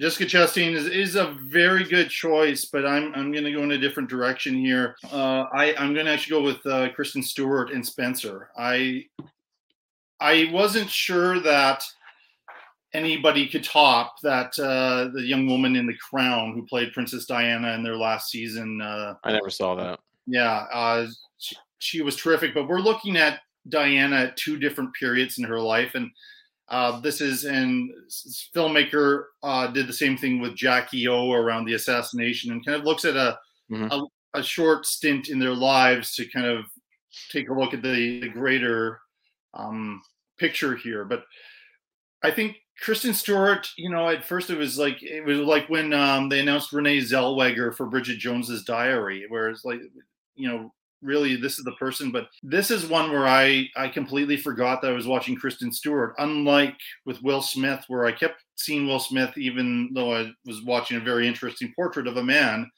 the body of Will Smith.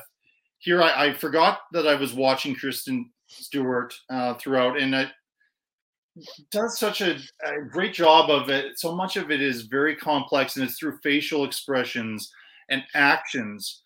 She doesn't have the flashy scenes that, and it has to be flashy scenes for Jessica Chastain, because Tammy Faye was such an over-the-top personality, and I get the choices that were made there, but there's so many moments where it's like, okay, this feels like a performance that will get an Oscar. Kristen Stewart, I wasn't even sure if she would get nominated. It was a little bit touch and go here.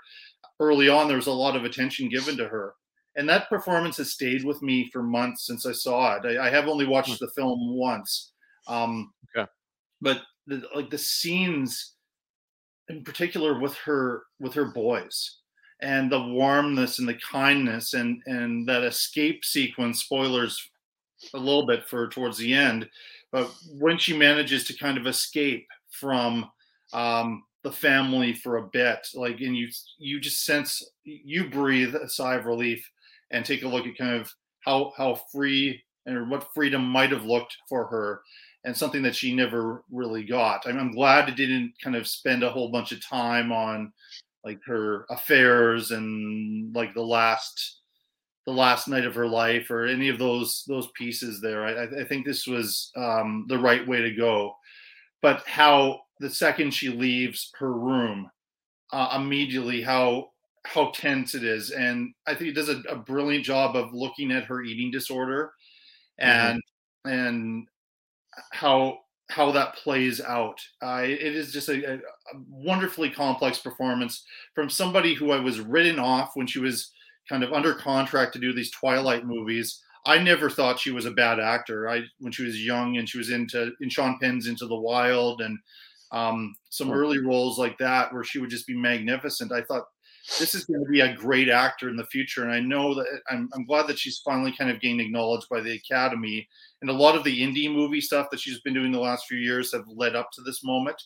I don't think she's going to win, but if she did, I would be really, really happy for that. But it's apples and oranges. I don't want to say anything against Jessica Chastain.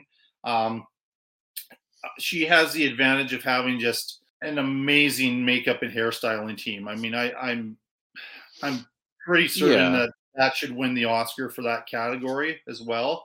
But it's also a very complex performance, and the voice is so, so perfect, and the physicality and the choices, and there's something so sweet about like the optimism of Tammy Faye, and then those cruelties that happened to her when Andrew Garfield playing James Baker, and when they're making fun of her, and when she hears that and how hurt she is. Yeah, there's so much great stuff in that, and that's why I'm saying that this is a hard year. Yeah, it's hard. I think there could be an argument for any one of these women and another 5 other to get the award any normal year, and I'm glad that the roles for women are getting better and better, but it's tough because there's some people who deserve to be on this list that simply are not, and even the ones that I kind of feel bad, the ones I've given less points to. So because I gave Kristen Stewart like a little bit of a lower rating, but I did think she was good in the movie. Yeah, we'll see how that plays out in a minute. But is there anybody that you would have liked to see on this list that wasn't? Let's see. Well, yeah, the young actress from Licorice Pizza, she could have been in there. Alana Haim I totally agree. She might have, even if she'd been on the list, garnered my vote. I don't know. I'd have to think about that a bit, but yeah. And I don't know. I think that's all I've got. Yeah, I think Gaga was. There was a lot of points they thought she was the surefire winner, and then she didn't get nominated. I think she's very good. I think she definitely gives the best performance of the ensemble in House of Gucci. I really like. I've watched that twice now. Second time I really focused in on what she was doing, and it's another really complicated performance. I think she is an actor. For a little while, I thought like, it's a pop singer trying to be an actor, and she always said she wanted to be an actor first, but the music thing came first for her. I hope she keeps getting roles like this and keeps getting considered. That's the very obvious one. Rachel Ziegler as Maria in West Side Story. I think she actually gives the best performance in the film, and it's a tough role. She got a little bit of, and Spielberg got a little bit of heat because he cast a Colombian to play a Puerto Rican, but Natalie Wood in the original was none of those things anyway. But I thought that was kind of a really strange criticism there. I also wanted to mention, and I guess maybe a little bit further to my point with Troy Kotsur being kind of the one actor in Coda, Amelia Jones is fantastic. She drives that film, and she is Coda. She's the child of deaf parents. Deaf adults. Deaf adults. Deaf adults. That's what it is. Okay. And it's just these 3 really amazing young actors with these A+ level performances, and there just wasn't room for them because we're looking at Jessica Chastain, Olivia Colman, Penelope Cruz, Nicole Kidman, and Kristen Stewart hasn't been given the love as much, but I think these are heavy hitters. And then Gaga in the mix there, that these other ones got completely forgotten about. And in any ordinary year, at least one of them would have been able to make the cut. And so I just wanted to, again, I have 4 runners up here, so that's why I found Best Actress to be a tough category. So, yeah, all right. Points-wise, I think you're first here with points. Okay, I've got Jessica Chastain, 12, Olivia Colman, 11, Penelope Cruz, 9, and Nicole Kidman, giving 11, and Kristen Stewart, I'm giving 7. And I did think that Spencer, I didn't realize, as I was watching it, I didn't realize that it was the same director as Jackie, but I was watching it, it totally reminded me of that movie. Yeah, I liked Spencer way more than Jackie. But part of it was I never bought Natalie Portman, and I love Natalie Portman. Talk about somebody I'd like to have pastries with, I guess. But I never bought her as Jackie O, and I found her performance actually kind of annoying, and it was flashy and showy, the opposite of what Kristen Stewart did in this.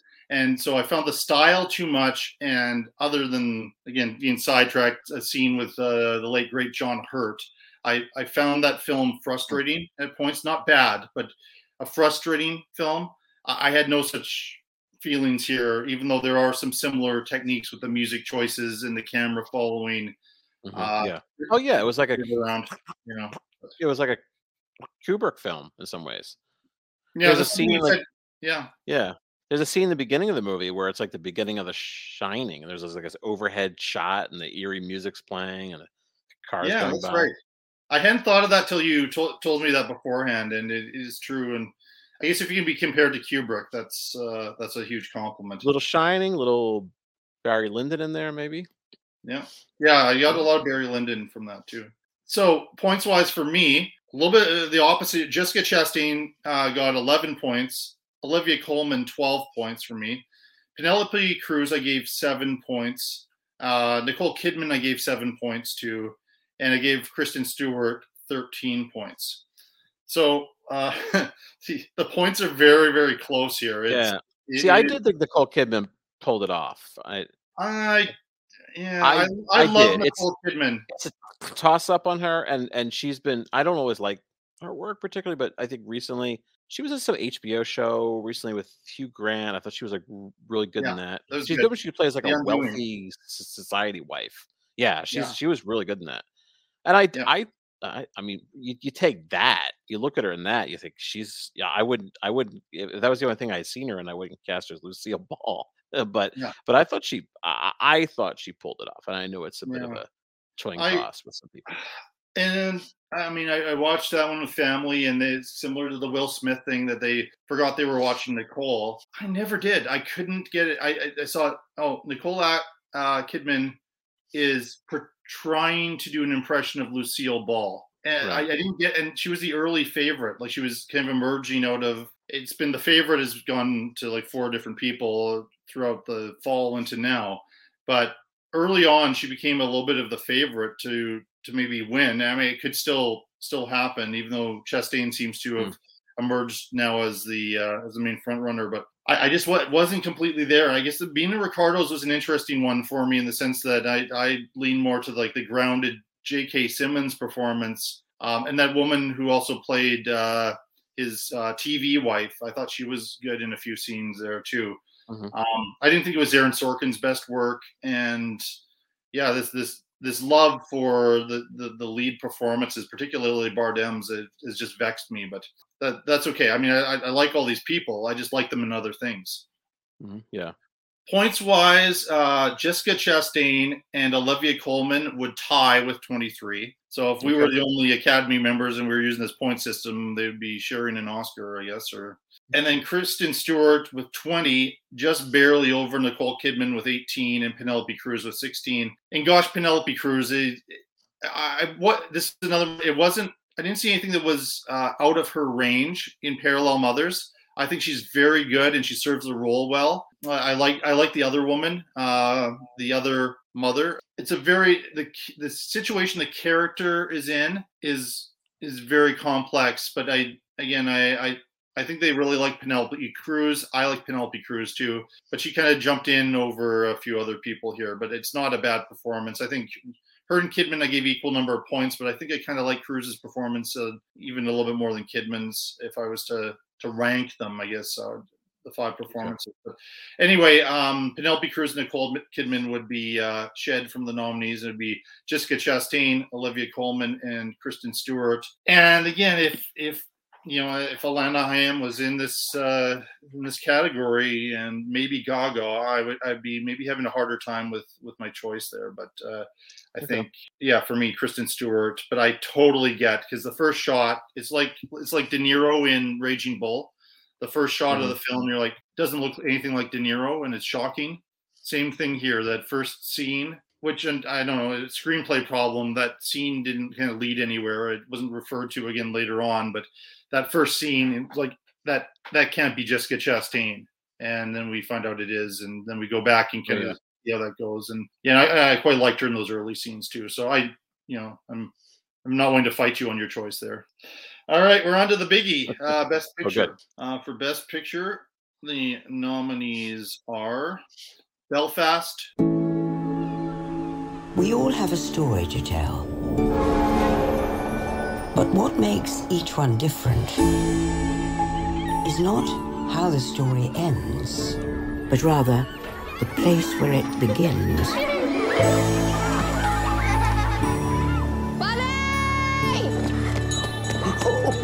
Holy God. Mama says if we went across the water, they wouldn't understand the way we talk.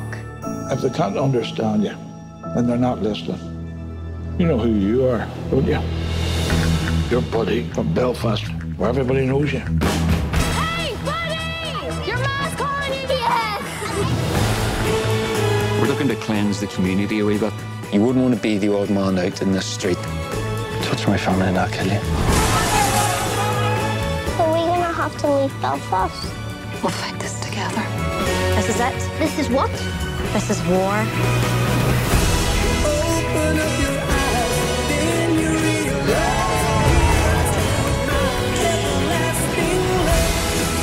We're living in a civil war. What do you want? I want my family with me. I want you.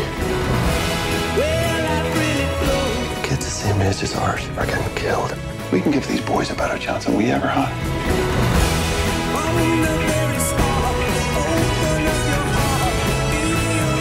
I know nothing else but Belfast. Go now. Don't look back.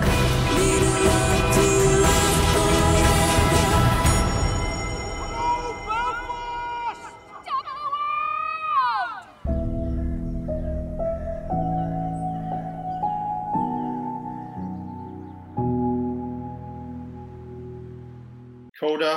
Oh, sometimes I get a good feeling, yeah. Yeah.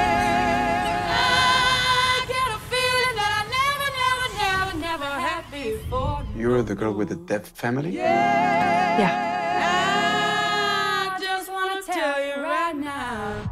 And you sing. Interesting. Something's got a hold on me here.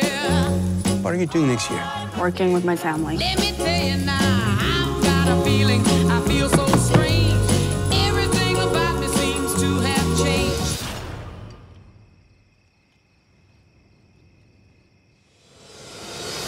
I've been coaching for Berklee College of Music. I can help you get a scholarship. I won't let go. I said,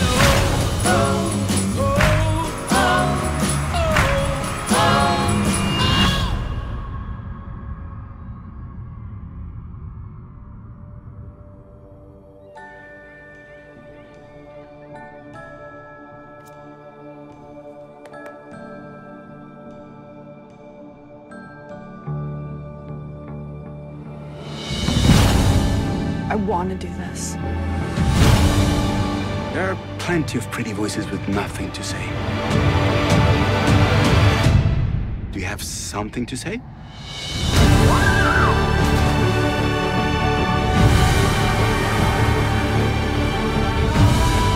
You will be required to have a hearing individual on board at all times.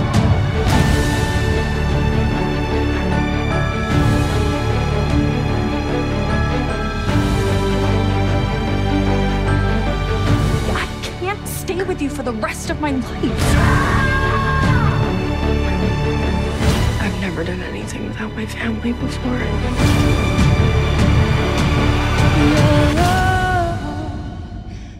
all that I need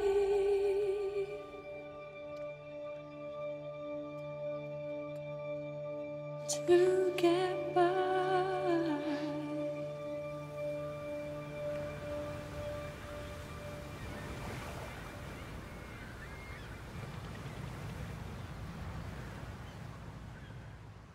Don't Look Up. This is not real. This is not real. This is not real. This isn't happening. Kate, tell me this isn't really happening. I hear there's something you don't like the looks of. We discovered a very large comet. Oh, good for you. It's headed directly towards Earth. This comet is what we call a planet killer. At this exact moment, I say we sit tight and assess.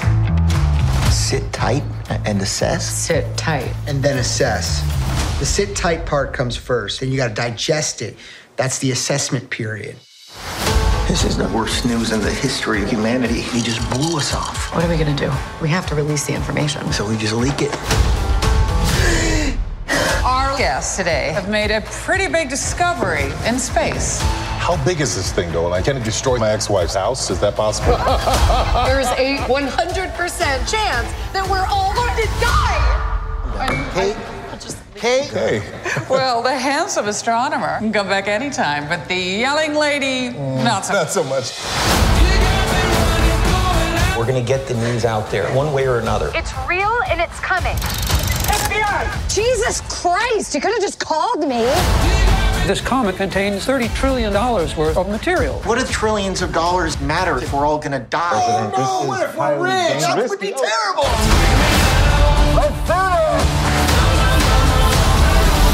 You guys discovered a comet? I have a tattoo of a shooting star on my back. Oh, that's terrific.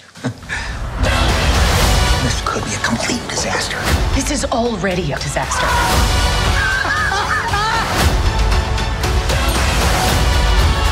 You know that girl from Live TV said we're all gonna die? No. Yo, bro! You'll never take me alive! There it is! A giant comet whirling its way towards Earth! Can you see it? I can't! My head is in a bag! I did have the FBI put that bag over your head. They don't do that. The CIA does, but I made them do it. You know, I had a feeling. It's a good feeling, because that is what I did, and it was very funny and cool. Drive my car.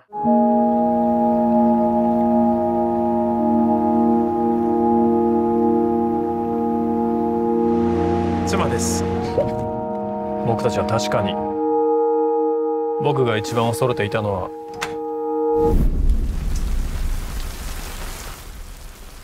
音を失うことだった。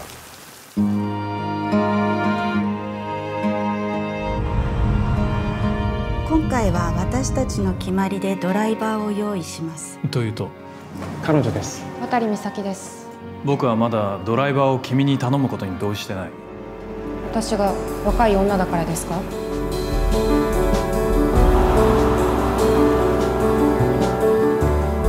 ？1ヶ月半の稽古と2週間の本番です。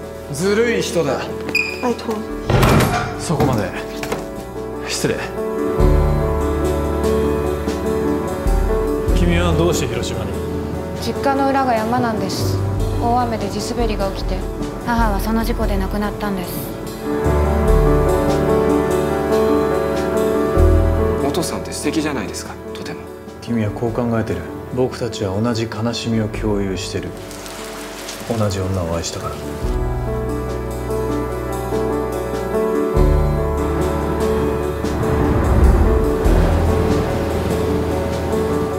僕の人生と愛はどうしたらいい？生きていくほかないの。私の方がおじさんよりずっと不幸かもしれない。それでも私はやけなんか起こさない。だから今毎日とても楽しいです。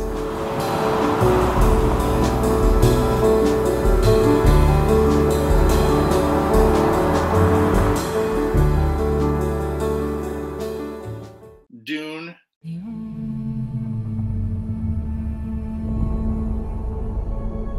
My planet Arrakis is so beautiful when the sun is low.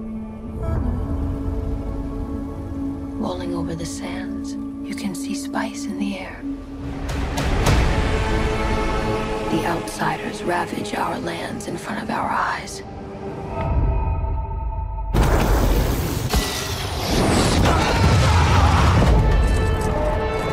Their cruelty to my people is all I've known. What's to become of our world?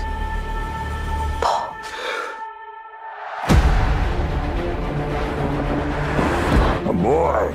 Hey, Duncan, can I trust you with something? Yes, always. You know that. I've been having dreams about a girl on Arrakis. I don't know what it means. Dreams make good stories. But everything important happens when we're awake. Who are you? Put on some muscle? I did? No. We are House Atreides. There is no call we do not answer. There is no faith that we betray. Smile, Gurney. I am smiling. The Emperor asks us to bring peace to Arrakis. House Atreides accepts. I know you. There's something awakening in my mind. You need to face your fears. Come with me. You need to be ready. You never met Harkonnens before. They're not human, they're brutal. The Duke's son sees too much. This is my June. Kill them all. God in heaven. Get everything with guns off the ground! Go! This is an extermination. They're picking my family off one by one. Let's fight like demons.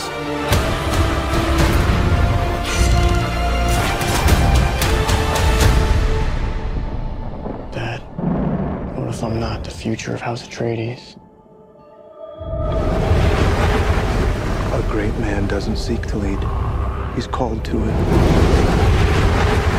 But if your answer is no, you'll still be the only thing I ever needed you to be. My son. If anything happens, will you protect Paul? With my life.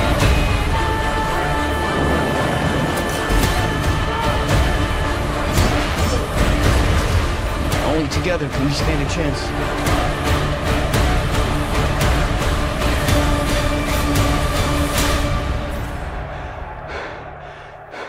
It's time.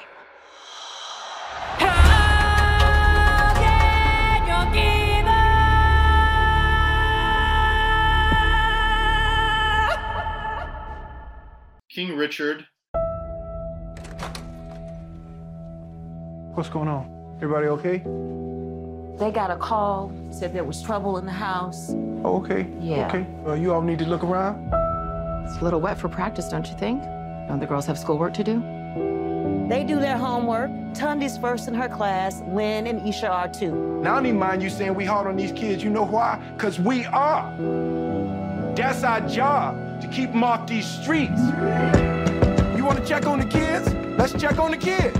We got future doctors and lawyers, plus a couple tennis stars in this house. The chances of achieving the kind of success that you're talking about is just very, very unlikely. Okay, you making a mistake, but I'm gonna let you make it. Watch him hit a few balls. All right. So tell me your names again. I'm Venus. I'm Serena. So what'd you think? I wrote me a 78-page plan for their whole career before they was even born. Yeah, baby, yeah! These girls so great, how come I've never heard of them? They're from Compton. It's okay. They're just not used to seeing good-looking peoples like us. She's nervous. Take a step up. Maybe she ought to take a few more steps up. Just get someplace safe. I think you might just have the next Michael Jordan. Oh, no, brother man. I got me the next, too. What's the next step you got to take? You're not gonna just be representing you. You're gonna be representing every little black girl on earth. I'm not gonna let you down. How could you? This world ain't never had no respect for Richard Williams, but they gonna respect y'all. You gonna walk out there with your head up. You are a champion, and the whole world knows it. The most dangerous creature on this whole earth. It's a woman who know how to think. Yes, Daddy. Ain't nothing she can't do. You gonna show them how dangerous you are?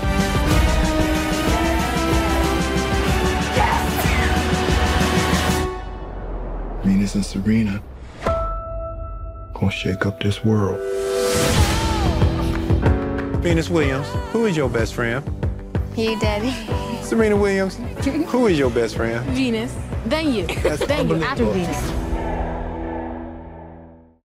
Licorice Pizza. It's a god-awful small affair to the girl with the mousy hair. I met the girl I'm gonna marry one day. But her mommy is yelling no, and her daddy has told her to go. Listen, young lady. But her friend is nowhere to be seen. So how'd you become such a hotshot actor? She walks through her I'm a showman. That's what I'm meant to do. to the seat with the clearest view. And she's hooked to the silver screen. Do you know who I am? Yeah. Do you know who my girlfriend is? Barbara Streisand? Barbara Streisand. Sand. Sand, yeah, like sands. Like the ocean, like beaches. Barbara Streisand? No, like Streisand. Sand. But the film is a sad thing for. This is fate that brought us together. But she's lived it 10 times or more. Our roads took us here. She could spit in the eyes of fools. You're not my director. They ask her to focus on. Do you really want to see my boobs? Can I touch them? See you tomorrow. Fighting in the dance hall. Oh man, look at those cavemen go. I think it's weird I hang out with Gary and his friends all the time. I think it's weird that I hang out with Gary and his 15-year-old friends all the time. Take a look at the long man beating up the wrong guy. Oh man, wonder if you'll ever know I'm not gonna forget you. who's in the best-selling show. Just like you're not gonna forget me. Gross.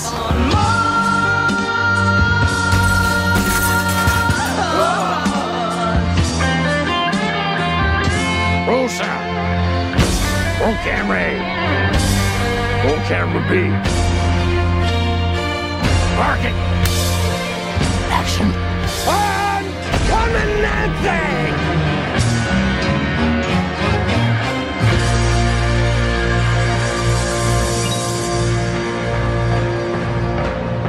Hello?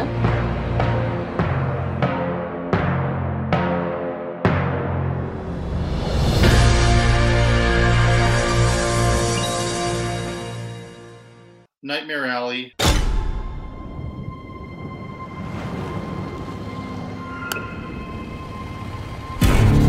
I will ask you simple questions. You will answer in short sentences only what you believe to be absolute truth. Absolute truth. I can do that. Now, brief as you can, what is your name? Stanton Carlisle. Are you a true medium? Yes, I am. Mr. Carlisle, Doctor, how about that? please lie down. Can you read minds? Yes, I can. Under the right circumstances. Keep your answers brief. What do I want? To be found out, same as everybody else. Are you in contact with the beyond? Well, we've had our share of snake charmers in the past. We deal with them. You don't fool people, Stan. They fool themselves. I've given you a fortune. It's time that you delivered. When does it end? I want to know.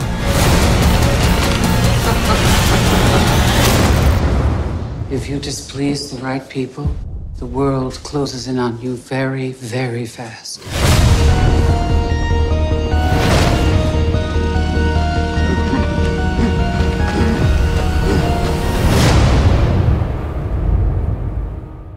The Power of the Dog.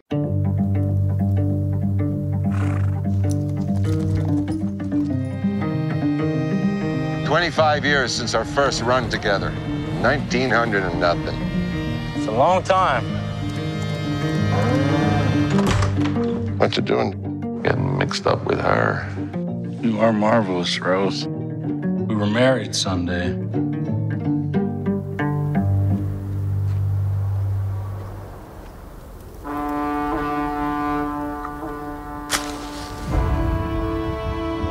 I wonder what little lady made these.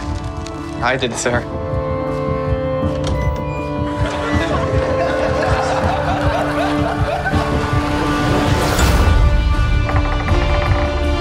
Well, Brother Phil,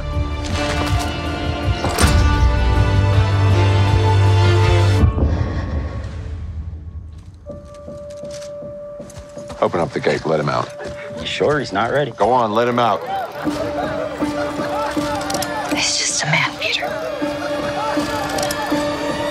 Only another man.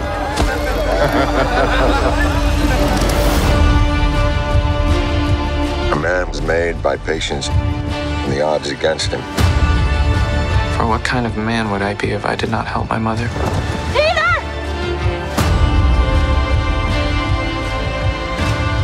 If I did not save her?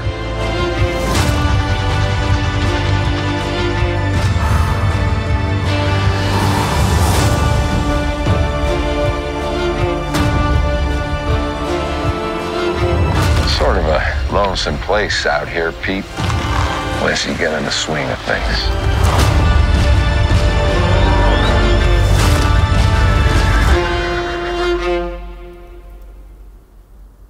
And West Side Story.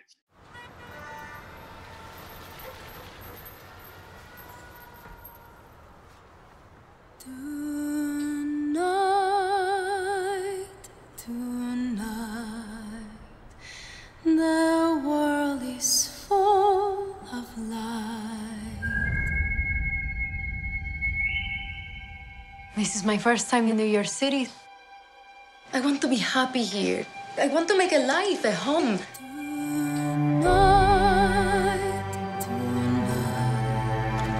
Are you ready? Tonight is about family. The first gringo boy who smiles at you. I never seen you before. You're not Puerto Rican. Is that okay? Do you want to start World War III? You know, I wake up to everything I know either getting sold or wrecked or being taken over by people that I don't like. You keep away from him. As long as you're in my house. I'm a grown-up now, Bernardo. I'm gonna think for myself. Tony, we need you if we're going to war.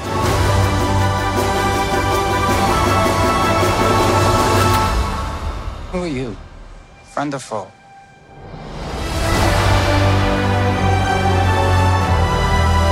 If you go with him, no one will ever forgive you.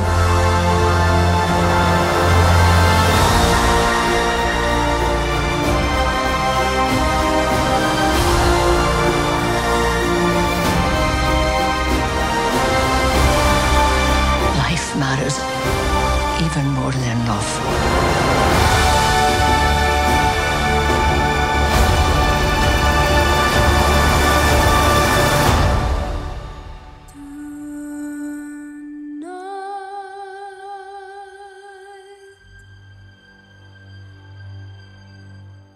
Those are 8 really good movies. No, I like 10 of them. I still like them, even though I like some more than others. It's not going to shock you. Just again, coming from 2 movies here that emotionally, but one that emotionally I'm just completely irrational about. Belfast is my choice for Best Picture. That's what I would vote for. If it won Best Picture, I would be over the moon. But that's my choice.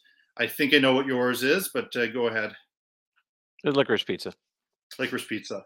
Yeah. And that's the other one that I just absolutely love. And so I'm glad that, I'm glad we aren't in a place where we might have big disagreements on a couple of the other nominees, but on those 2, I think we're in sync. And if either one of them won, that would be just amazing. Yeah. Was there anything you wanted to add about Licorice Pizza? Well, I did say it was a movie about friendship. I stand by that. And yes, I do. I want to talk about my favorite scene where they go into John Peters, played by Bradley Cooper. They go into his place to install the waterbed, and there's the guy who's like the assistant, and he's sitting next to like the one of the kids, because I used to work with Julie Andrews. The kid's like, she was difficult. She was difficult. I think it was my favorite scene in the movie. Yeah, I mean, it is such a pleasure going to. I had a general idea of what it was about, but I try hard not to read reviews anymore and kind of go in without knowing as little as possible about a movie. I just because I'm a Paul Thomas Anderson's worst movie, I still like. So I'm a bit of I don't know if it's a sucker or a fanboy or whatever it is for Paul Thomas Anderson. So I had a sense I was going to love it.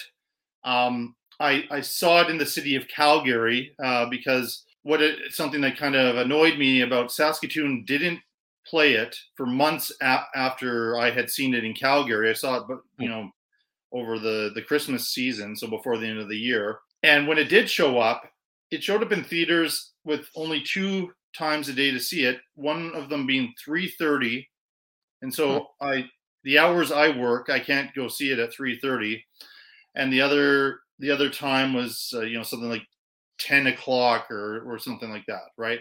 Which again, I probably on a weekend I could go see it, but it's a movie that is it's not Spider-Man. It's not really a popcorn movie. It is for his fans are cinephiles, but also adults, I think.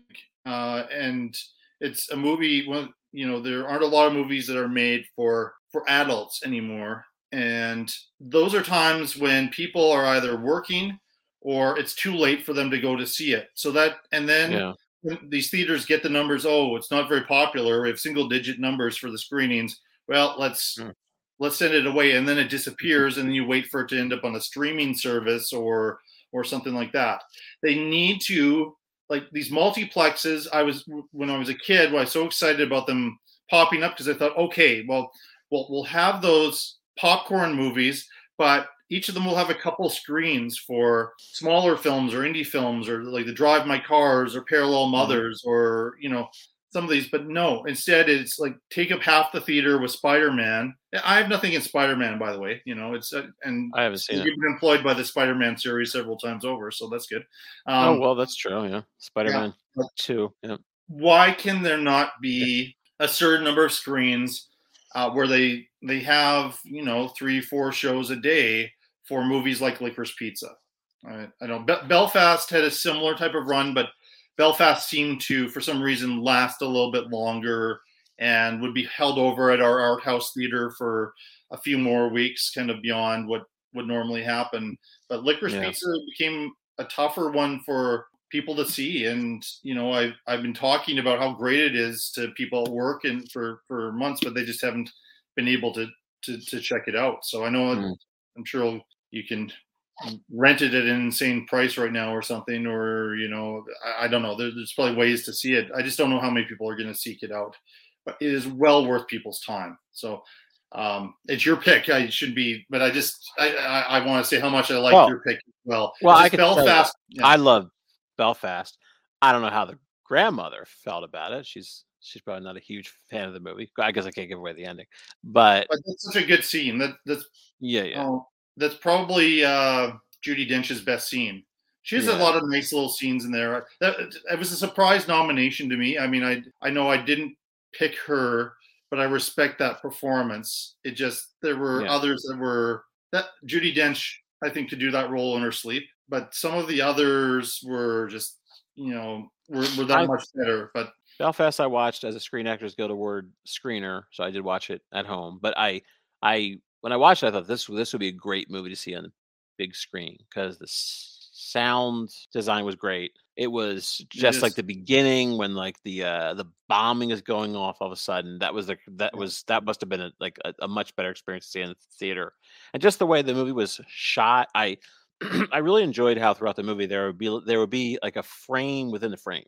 There'd be this, he sets up the frame, but then there's like a window in the back, and one of the characters is like looking out the window. Yes. And I enjoyed the whole movie really. I enjoyed all the acting of it. If I would say that was my top little group of movies, I have it up there. I said Licorice Pizza, and then Belfast is terrific. And I did have the great good fortune, but I sought it out, and in both movies I made sure I saw in Calgary because they have more theaters and they get more stuff before Saskatoon seems to for some reason. I mean, and our one art house, well, we actually have 2 art house theaters, but The one that shows, best way to put it, mainstream art house cinema is up for sale, and so I don't know what it's going to turn into. So I'm getting nervous that we're going to lose yet another movie theater here, and then it's frustrating. It's become very, very limited for people who like to see movies on the big screen. Because that sequence that you're describing at the beginning is magic on a big screen. Yeah, I can imagine. Licorice Pizza, you saw it as a screener? I did. Yeah. Yeah, and it's very cinematic as well. I mean, it was the only movie I see on the big screen is Parallel Mothers, and I saw it at the Angelica Theater in New York, where Gretchen Mol was an usher years ago. Oh, cool. And the movie cost $18. That's how much it costs to see a movie at the Angelica these days. That was $18 to see Parallel Mothers? It was, yeah. Okay.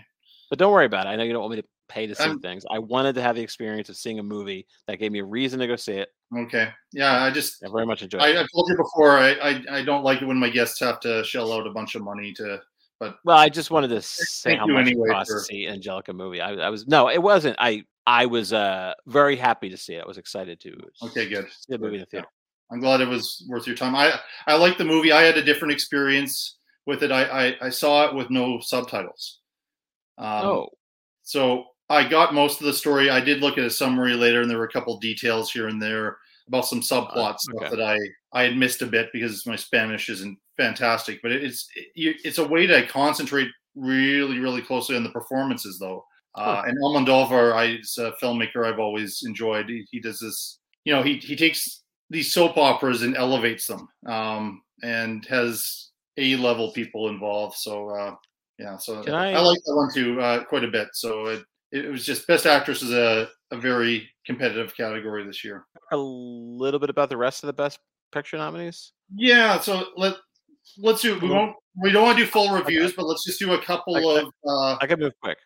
Couple things. Are we okay if we just go down that list? And I say something, and then you have what you have. Coda. Okay. Oh well, okay. Coda. I love Coda. Mm-hmm. I love Coda. Coda is up there with me with Belfast and Licorice Pizza, but I understand it's not as well made a movie. But it's a little schmaltzy, a little. But I just gave into it. I gave into the schmaltzy character, and it was a big Sundance movie, and I would consider it like Sun dancey.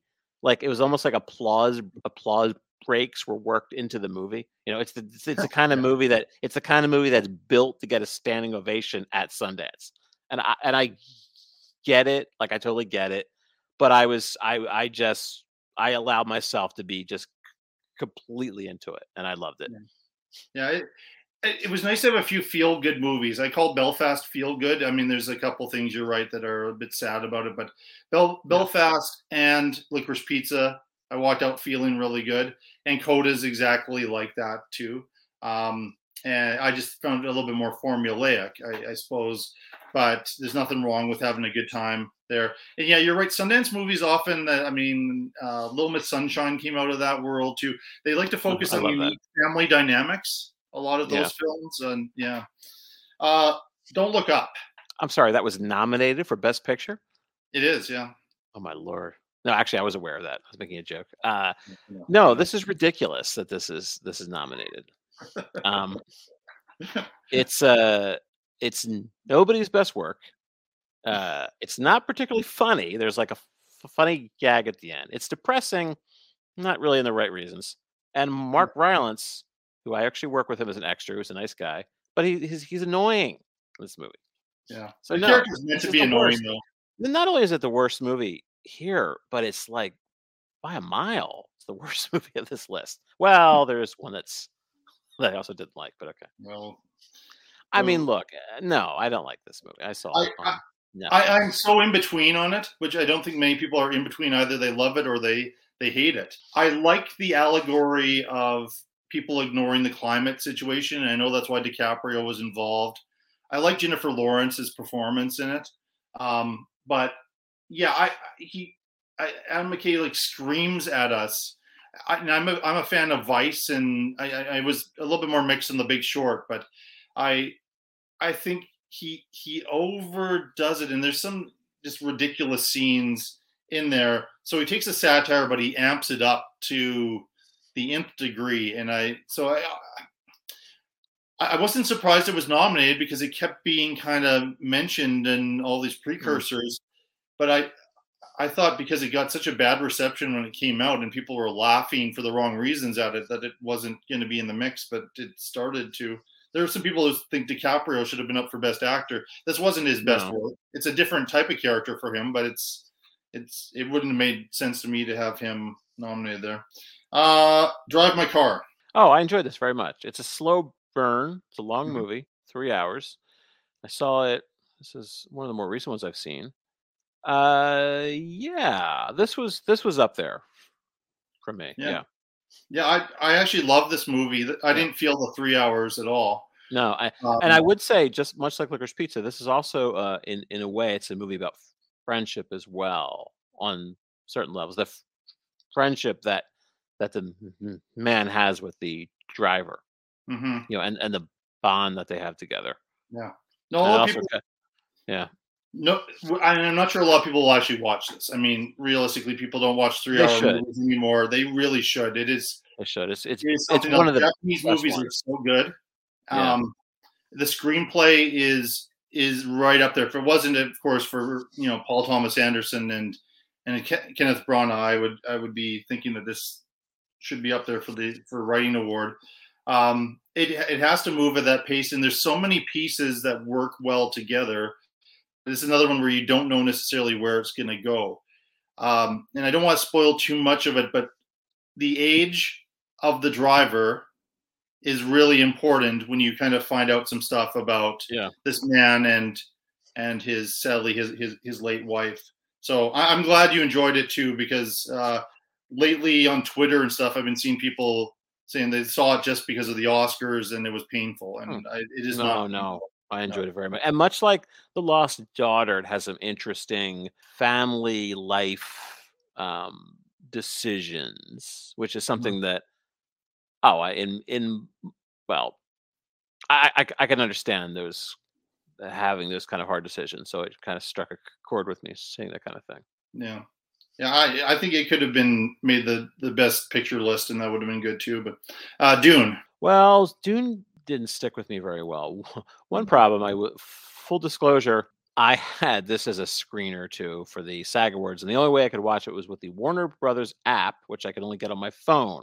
So I watched this epic movie on my phone. There was a side postage stamp, so that was probably a problem with Dune, but it was free. So it didn't really stick with me very much. I like the big worms and. I don't really. It didn't. It just. And there may have been an issue because I understand it was half. I never read the book. I understand it's half the book. It doesn't really have a definitive ending there. It's the one movie of this list that it didn't land for me. Yeah, well. I mean, visually it's great, but all of Denis Villeneuve's movies are visually great. But so is a lot of summer. I did enjoy it. Yeah, I would put it. I said like 8 movies I liked. I would say. Dune was one of them. I just didn't walk away thinking like I still think about Belfast and Licorice Pizza, Drive My Car. I'm not really thinking about Dune too much. I mean, I was trying to figure out what the big deal is. I can't quite get there with it. I just don't know. I think it's going to win a lot of tech awards, but I'm interested to see the second part, and maybe once I've seen the second part, then I'll have a different idea about this. But I don't know. It was an unusual one for me. King Richard. Well, anchored by Will Smith, as I said. Yes, I enjoyed King Richard. I enjoyed sort of like the blind ambition of the main character and how they kind of, and sometimes that works out. So yeah, I did enjoy King Richard. Yeah, I think it's entertaining. It's a movie you can show to anybody. It does feel sort of like Coda. More formulaic. I think Coda had some different dynamics to it, and it seemed a little bit more indie than King Richard. But the acting, I think, was better than the whole thing there. Nightmare Alley. This is maybe we're in different places. Okay, that's not. I wouldn't put that in my top 5, I guess, or top 4, maybe number 5. Yeah, maybe number 5. Bradley Cooper was not my favorite element of the movie. No, this was a movie that a lot of what worked well for me with this movie was just the costumes, the set design, the modern noir of the film. I love seeing that freak show come to life, and the supporting actors. I mean, this was top notch. You had William Dafoe, Mary Steenburgen, uh, Richard Jenkins was in this movie. Just the way the movie was shot, and the look of the movie for me carried a lot of the movie because it was just excellent. Like I loved seeing that carnival. So I really did enjoy Nightmare Alley. I enjoyed it. So I would probably, if I was going to make a ranking, that would probably be my fifth one. Yeah. Guy Merrill's direction's great. I mean, I think there might have been an argument to slip him into the best director conversation too. But I mean, like Gyllenhaal and Denis Villeneuve and, among others, that's always a competitive category there. But he remade a classic. I had watched the original beforehand. They're different movies. There's stuff he could do with this one that they couldn't do back in the 40s in the Tyrone Power led movie. Yeah, I agree with you. Some of the secondary characters, Rooney Mara is very, very good in it, as is Kate Blanchett. But Rooney Mara, I think, is a little bit more subtle. She was one that early on they were talking about as a possible lead actress contender too. I wish it bombed at the box office, and at that point I thought it doesn't stand a chance here. But then the critics and kind of the precursor awards kept moving it forward a bit there. It has a few tech nominations and writing nomination, and I'm glad it made the Best Picture cut. It's grown on me. I liked it a lot. It was way better than I expected it to be, actually. It was on Hulu here, so it must have been in the U.S. And I think it went straight to Hulu. I don't even know if it was in theaters here. Yeah, it was in theaters. It was a few here. I think it might. I don't know if it's on Disney Plus here in Canada yet. I'm not sure. I'd have to look at it, but I look forward to seeing it again. I wasn't sure how I'd feel. I had a great time at it. Yeah, that's a good Disney movie. If the kids have already seen Bambi, check out Nightmare Alley. Well, it's the Fox part, because this was a 20th Century Fox thing that then got. I think they call it now Searchlight Films, when it was Fox Searchlight before. So it's under Disney owns all of that stuff now. So okay. I kind of know the Power of the Dog is lousy. I like it more than you do. I don't like it. I see, the thing is, now I don't want to get into spoilers about the ending, so I have to be cryptic. But I don't see the justification as to why it was leading up to that. And because everybody was getting along. And I also, confession, I didn't really even know what happened at the ending, because I can't. There's an element that is revealed at the end of the movie that I didn't really see that used in the movie. I've never heard of that element being used in that way before, so that was frustrating. That I'm just being very cryptic, and just leading up to it, it was just. Did you feel like the movie lied to you? No, the movie was just kind of. It was kind of boring, for lack of a better word. It's a beautiful looking movie, probably more so because of location. It was in New Zealand, I believe. Yeah. And Let's zoom from Montana. Yeah. Yeah. And I don't know if it lied to me. I didn't even realize what happened. And then when I was informed of what happened, I'm like, well, like why? Well, why did that happen? And also the how. It wasn't clear to me, and I don't, like I said, it didn't really make a lot of sense to me. Here's what I'll say, because it's, we're ripping this thing apart. It is the favorite to win. Is it really? And it's the favorite in the Best Director category for Jane Campion as well. Maybe the good news for you is the fact that in an upset, Coda won the Producers Guild Awards. And the Producers Guild the last several years has been more in line with who wins Best Picture. So maybe that Best Picture category is suddenly becoming more competitive between The Power of the Dog and Coda. Not between Belfast and Licorice Pizza. But that's what I'd rather have. But yeah, I guess getting back to Jane Campion is somebody I've been cheering for years. And so it disappoints me a little bit. Like, I like the movie a lot, but I didn't watch this and think, geez, this is the best movie of the year, and this is the one where she's going to win her Oscar. at all. I was happy to see that she had another movie out. And going back, I am, and I might get in trouble for this one, but if back in 1993, if I was an Academy member, I would have voted for The Piano for Best Picture over Schindler's List. You can believe that. Okay. I probably would have stuck with Spielberg as Best Director, that choice, but I love The Piano. I love what Campion did with that, and I've liked some of the other films that I've seen. There was that one with Harvey Keitel and Kate Winslet about religious extremism as well, and Holy Smokes, I think it's called. Yeah. So I've only seen Sweetie. I saw Sweetie and The Piano. I I think haven't Sweetie watched is that her one. first. Yeah, I think was that was her her very early first one. And so I guess maybe this is a bit of a representation vote and she herself last week at the Critics' Choice Awards when she won Best Director said she's like the grandmother of the female empowerment movement among directors, and that she has to, unlike the Williams sisters, she has to battle the boys to get attention and all that. I just don't think this is the one for, but we've seen this before with actors too that would win for the wrong movie. Russell Crowe for Gladiator, which is terrible, for example. The film's terrible, and his performance in it is not that great, and he's been so good in other things. We've seen this time and time again. So this may be rewarding.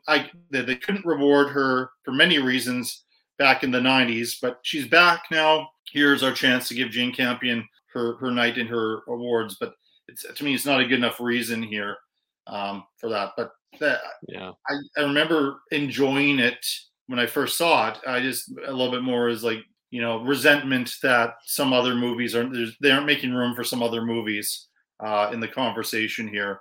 But Coda might be is it such a feel-good film? It could be the movie that surprises everybody, even though it doesn't have a Best Director nomination. And historically, and maybe that doesn't matter as much anymore, but historically, if you don't have a Best Director nomination, it's pretty tough to win Best Picture. Very few movies have done it. So, West Side Story. West Side Story. Yeah, it was very good. It was, obviously it was very well done, well made, well crafted. The question is it necessary? I was thinking that as well, because we already have a West Side Story, and it's already a great movie. But on the other hand, West Side Story is obviously always up for revivals. It's something that's been revived many times in all different kinds of stages. So there's that. And I think the casting, if you want to say that could be a necessary thing, like casting Maria, like a Latino actress as Maria. Yeah. And I really enjoyed the choice of Spanish speaking. As you said, you watched Parallel Mothers Without Subtitles. There were no subtitles in this. So it was smart. Yeah, I thought that was a really cool choice. I don't think I've seen that before in a movie where most of it was English, but there's Spanish, because it kind of gives you you get more absorbed in it. It's a lot like living in New York, where you have different languages around you all the time. So it makes you feel a little bit on the outside, but you're purposely getting absorbed in it, because then you have to pay attention to the body language and the tone and just how these people are communicating to understand. I mean, I enjoyed it at a great time. I went. My sister had a big birthday this year, and the family was arranging a surprise, but I was the diversion by, let's go see West Side Story. And it's not unusual for me to want to go to movies, and she sometimes comes along. So it was a perfect thing, and I thought this was one that she would enjoy quite a bit, and we both really enjoyed it. And I went in kind of thinking, is this a necessary movie? And it outperformed. When I go over my points in a few moments, it might seem a little bit ungenerous, but it's just the competition and kind of what it's up against. But I really like West Side Story, and I like that Rachel Zegler's performance. Most of all, the men weren't as interesting to me as the two women. Ariana DeBose does give a very good performance. I don't want to say anything against that. She's likely going to be the winner. I don't know if it's going to win in some tech categories as well, but that will be the big major category win probably for West Side Story for this. When I saw it, I thought, gosh, it's going to sweep the nominations, and maybe I think it was an early favorite. Yeah. But I think it's ultimately going to be a a solid nominee. And so I have no problem with it making the cut. I think I'm supposed to give my points first, and then you'll give your points on each of them. I gave 20 points to Belfast, 8 points to Coda, 5 points to Don't Look Up, 12 points to Drive My Car, 8 points to Dune, 5 points to King Richard, 19 points to Licorice Pizza, 11 points to Nightmare Alley, 5 points to Power of the Dog, and 7 points to West Side Story. I gave Belfast 13, Coda 13, Don't Look Up 4, Drive My Car 12, June 7, King Richard 11, Licorice Pizza 14, Nightmare Alley 11, The Power of the Dog 4, West Side Story 11. And so half of these will be cut. 33 points for Belfast and 33 points for Licorice Pizza. 24 points for Drive My Car. 22 points for Nightmare Alley. 21 points for Coda. 18 points for West Side Story. 16 points for King Richard. Dune got 15 points. 9 points for Power of the Dog. 9 points also for Don't Look Up. So the movies that would be nominated still would be Belfast, Licorice Pizza, Drive My Car, Nightmare Alley, and Coda. Don't Look Up, Dune, King Richard, The Power of the Dog, and West Side Story would be shed from the nominations. Okay. Yeah. That's fine. Yeah, so thanks for doing this, and I did promise that I did have a previous show, which as of yesterday was lost due to computer malfunction of some kind, which I'm still trying to assess, where I went in great detail over my top 10 films of 2021. So instead of recording a new show again, just at the tail end here, I wanted to give you my top 10 movies for the year. Some of them we have talked about, some of them you may have never heard of, and some of them did not kind of make the list, or if they did, they were in lesser categories. My 10th favorite movie of 2021 is No Time to Die, directed by Cary Jojo Fukunaga, the last Daniel Craig James Bond movie. My number 9 is a movie called Sundown, directed by Michel Franco, starring Tim Roth. My number 8 film is Last Night in Soho, directed by Edgar Wright. My number 7 movie, Nightmare Alley, directed by Guillermo del Toro, which we just talked about. My number 6 movie is The Humans, directed by Stephen Karam. Fantastic movie that just didn't get much attention. Never heard of that. Yeah, I saw it at TIFF. A lot of these I saw at TIFF. My number 5, a movie, the debut and written and directed by Justine Bateman, Violet, a movie I highly recommend. Wow. Starring Olivia Munn. Have you heard of that? I think I have. It blew me away. My number 4 film is Drive My Car, directed by Rusuku Hamaguchi, who we've talked about. My number 3, a movie I just mentioned in passing, talked about Ben Foster, The Survivor, directed by Barry Levinson. I love that film. I don't know what the future of it is, but I hope more people hear about it and check it out. And hopefully it hasn't been shelved for some reason. I'm not sure why it would be. And then my number 2 choice for the year is Licorice Pizza, directed by Paul Thomas Anderson. And of course, Belfast was, to me, the best movie of 2021, directed by Kenneth Branagh. So those are my top 10. Were there any movies? I don't know if you do a top 10 list or anything movie nerdish like that, but were there any movies this year that you wanted to shout out that we may or may not have talked about? I don't think I have any movies that I've seen of last year that I could recommend other than ones we've already discussed. So yeah. Well, I want to thank you for doing this. I mean, it was kind of a last minute thing, a bit of a scramble for you to get those 6 that you hadn't seen in. I'm glad that on the whole you liked them. I know some of them you were kind of avoiding a little bit, but I just appreciate I was avoiding the tragedy because that was of the Scottish play, because that was a SAG screener, and I started watching. I'm like, no, it looks like a lot of work. For you. I liked it quite a bit. It was a runner-up for my top 10 list this year. Oh no, I did actually. When I actually sat and watched the whole thing, it is a very impressive piece of work. it has some nominations. I think cinematography and production design, deservingly so. And I don't know, I might sneak in there and win one of those. Maybe not. It's gonna be tough to compete with some of these front runner films for sure. So, yeah. Now that's a movie for adults. Even though I think it's oddly enough one of the most accessible film versions of that particular play when high school students learn it, because the Polanski one is a bit of a mess, and all the other ones don't seem to kind of work. And so Polanski. Wait, Roman Polanski has a version? Yeah, in the late '60s. That was shortly after Sharon Tate had died, and he took a whole bunch of his anger about the Manson stuff and all that out in this, in there. Yeah, it's a strange. Criterion has it. It's very strange, but not very. As far as classically trained Shakespearean actors are not involved with it. I mean, it's been years. It's kind of tough to describe. It's very psychedelic at points. Okay. Oh, jeez. Yeah, it was maybe of the time, but I just don't think it's a very good one. And there's these naked witches in it, which always gets an awkward laugh if you show it to high school students. So it's. I know Orson Welles has a version of it. Yeah, I've seen that one years ago. Did Olivier do one? I'm surprised Olivier didn't. Well, he did Hamlet. We know that. Yeah. He was a bit older for Hamlet, but he did it. I don't know. Not that I'm aware of. Anyway, thanks so much, and of course we'll hear from you in another episode. But I'm hoping we'll hear from you in future episodes here, because you're always a great guest, and you're always welcome to be on the show there. And of course, thank you. My pleasure. As always, I want to plug A Lifetime of Hallmark, your podcast.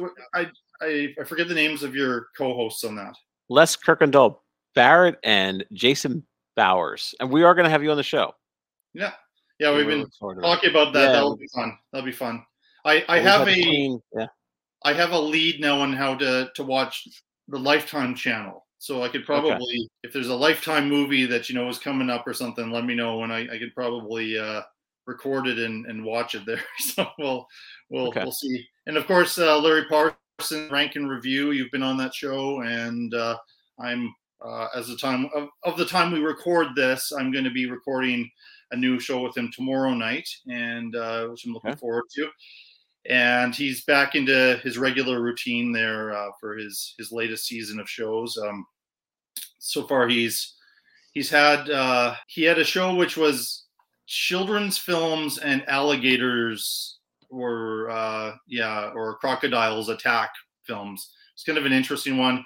And then he's doing a 2-part franchise show on Hellraiser. And that's he's released one half of that, and then the second half is gonna be his next episode here. So he's back producing shows, and then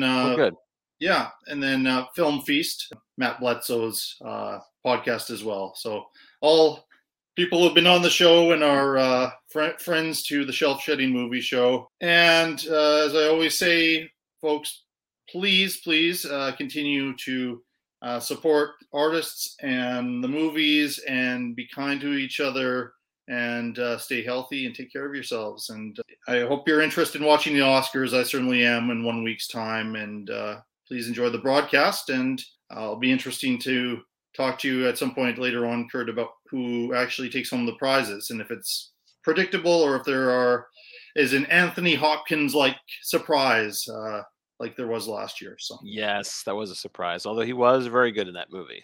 Well, and he would have had my vote of the nominees, as much as I like Chadwick Boseman as a person. But thank you so much. Thank you.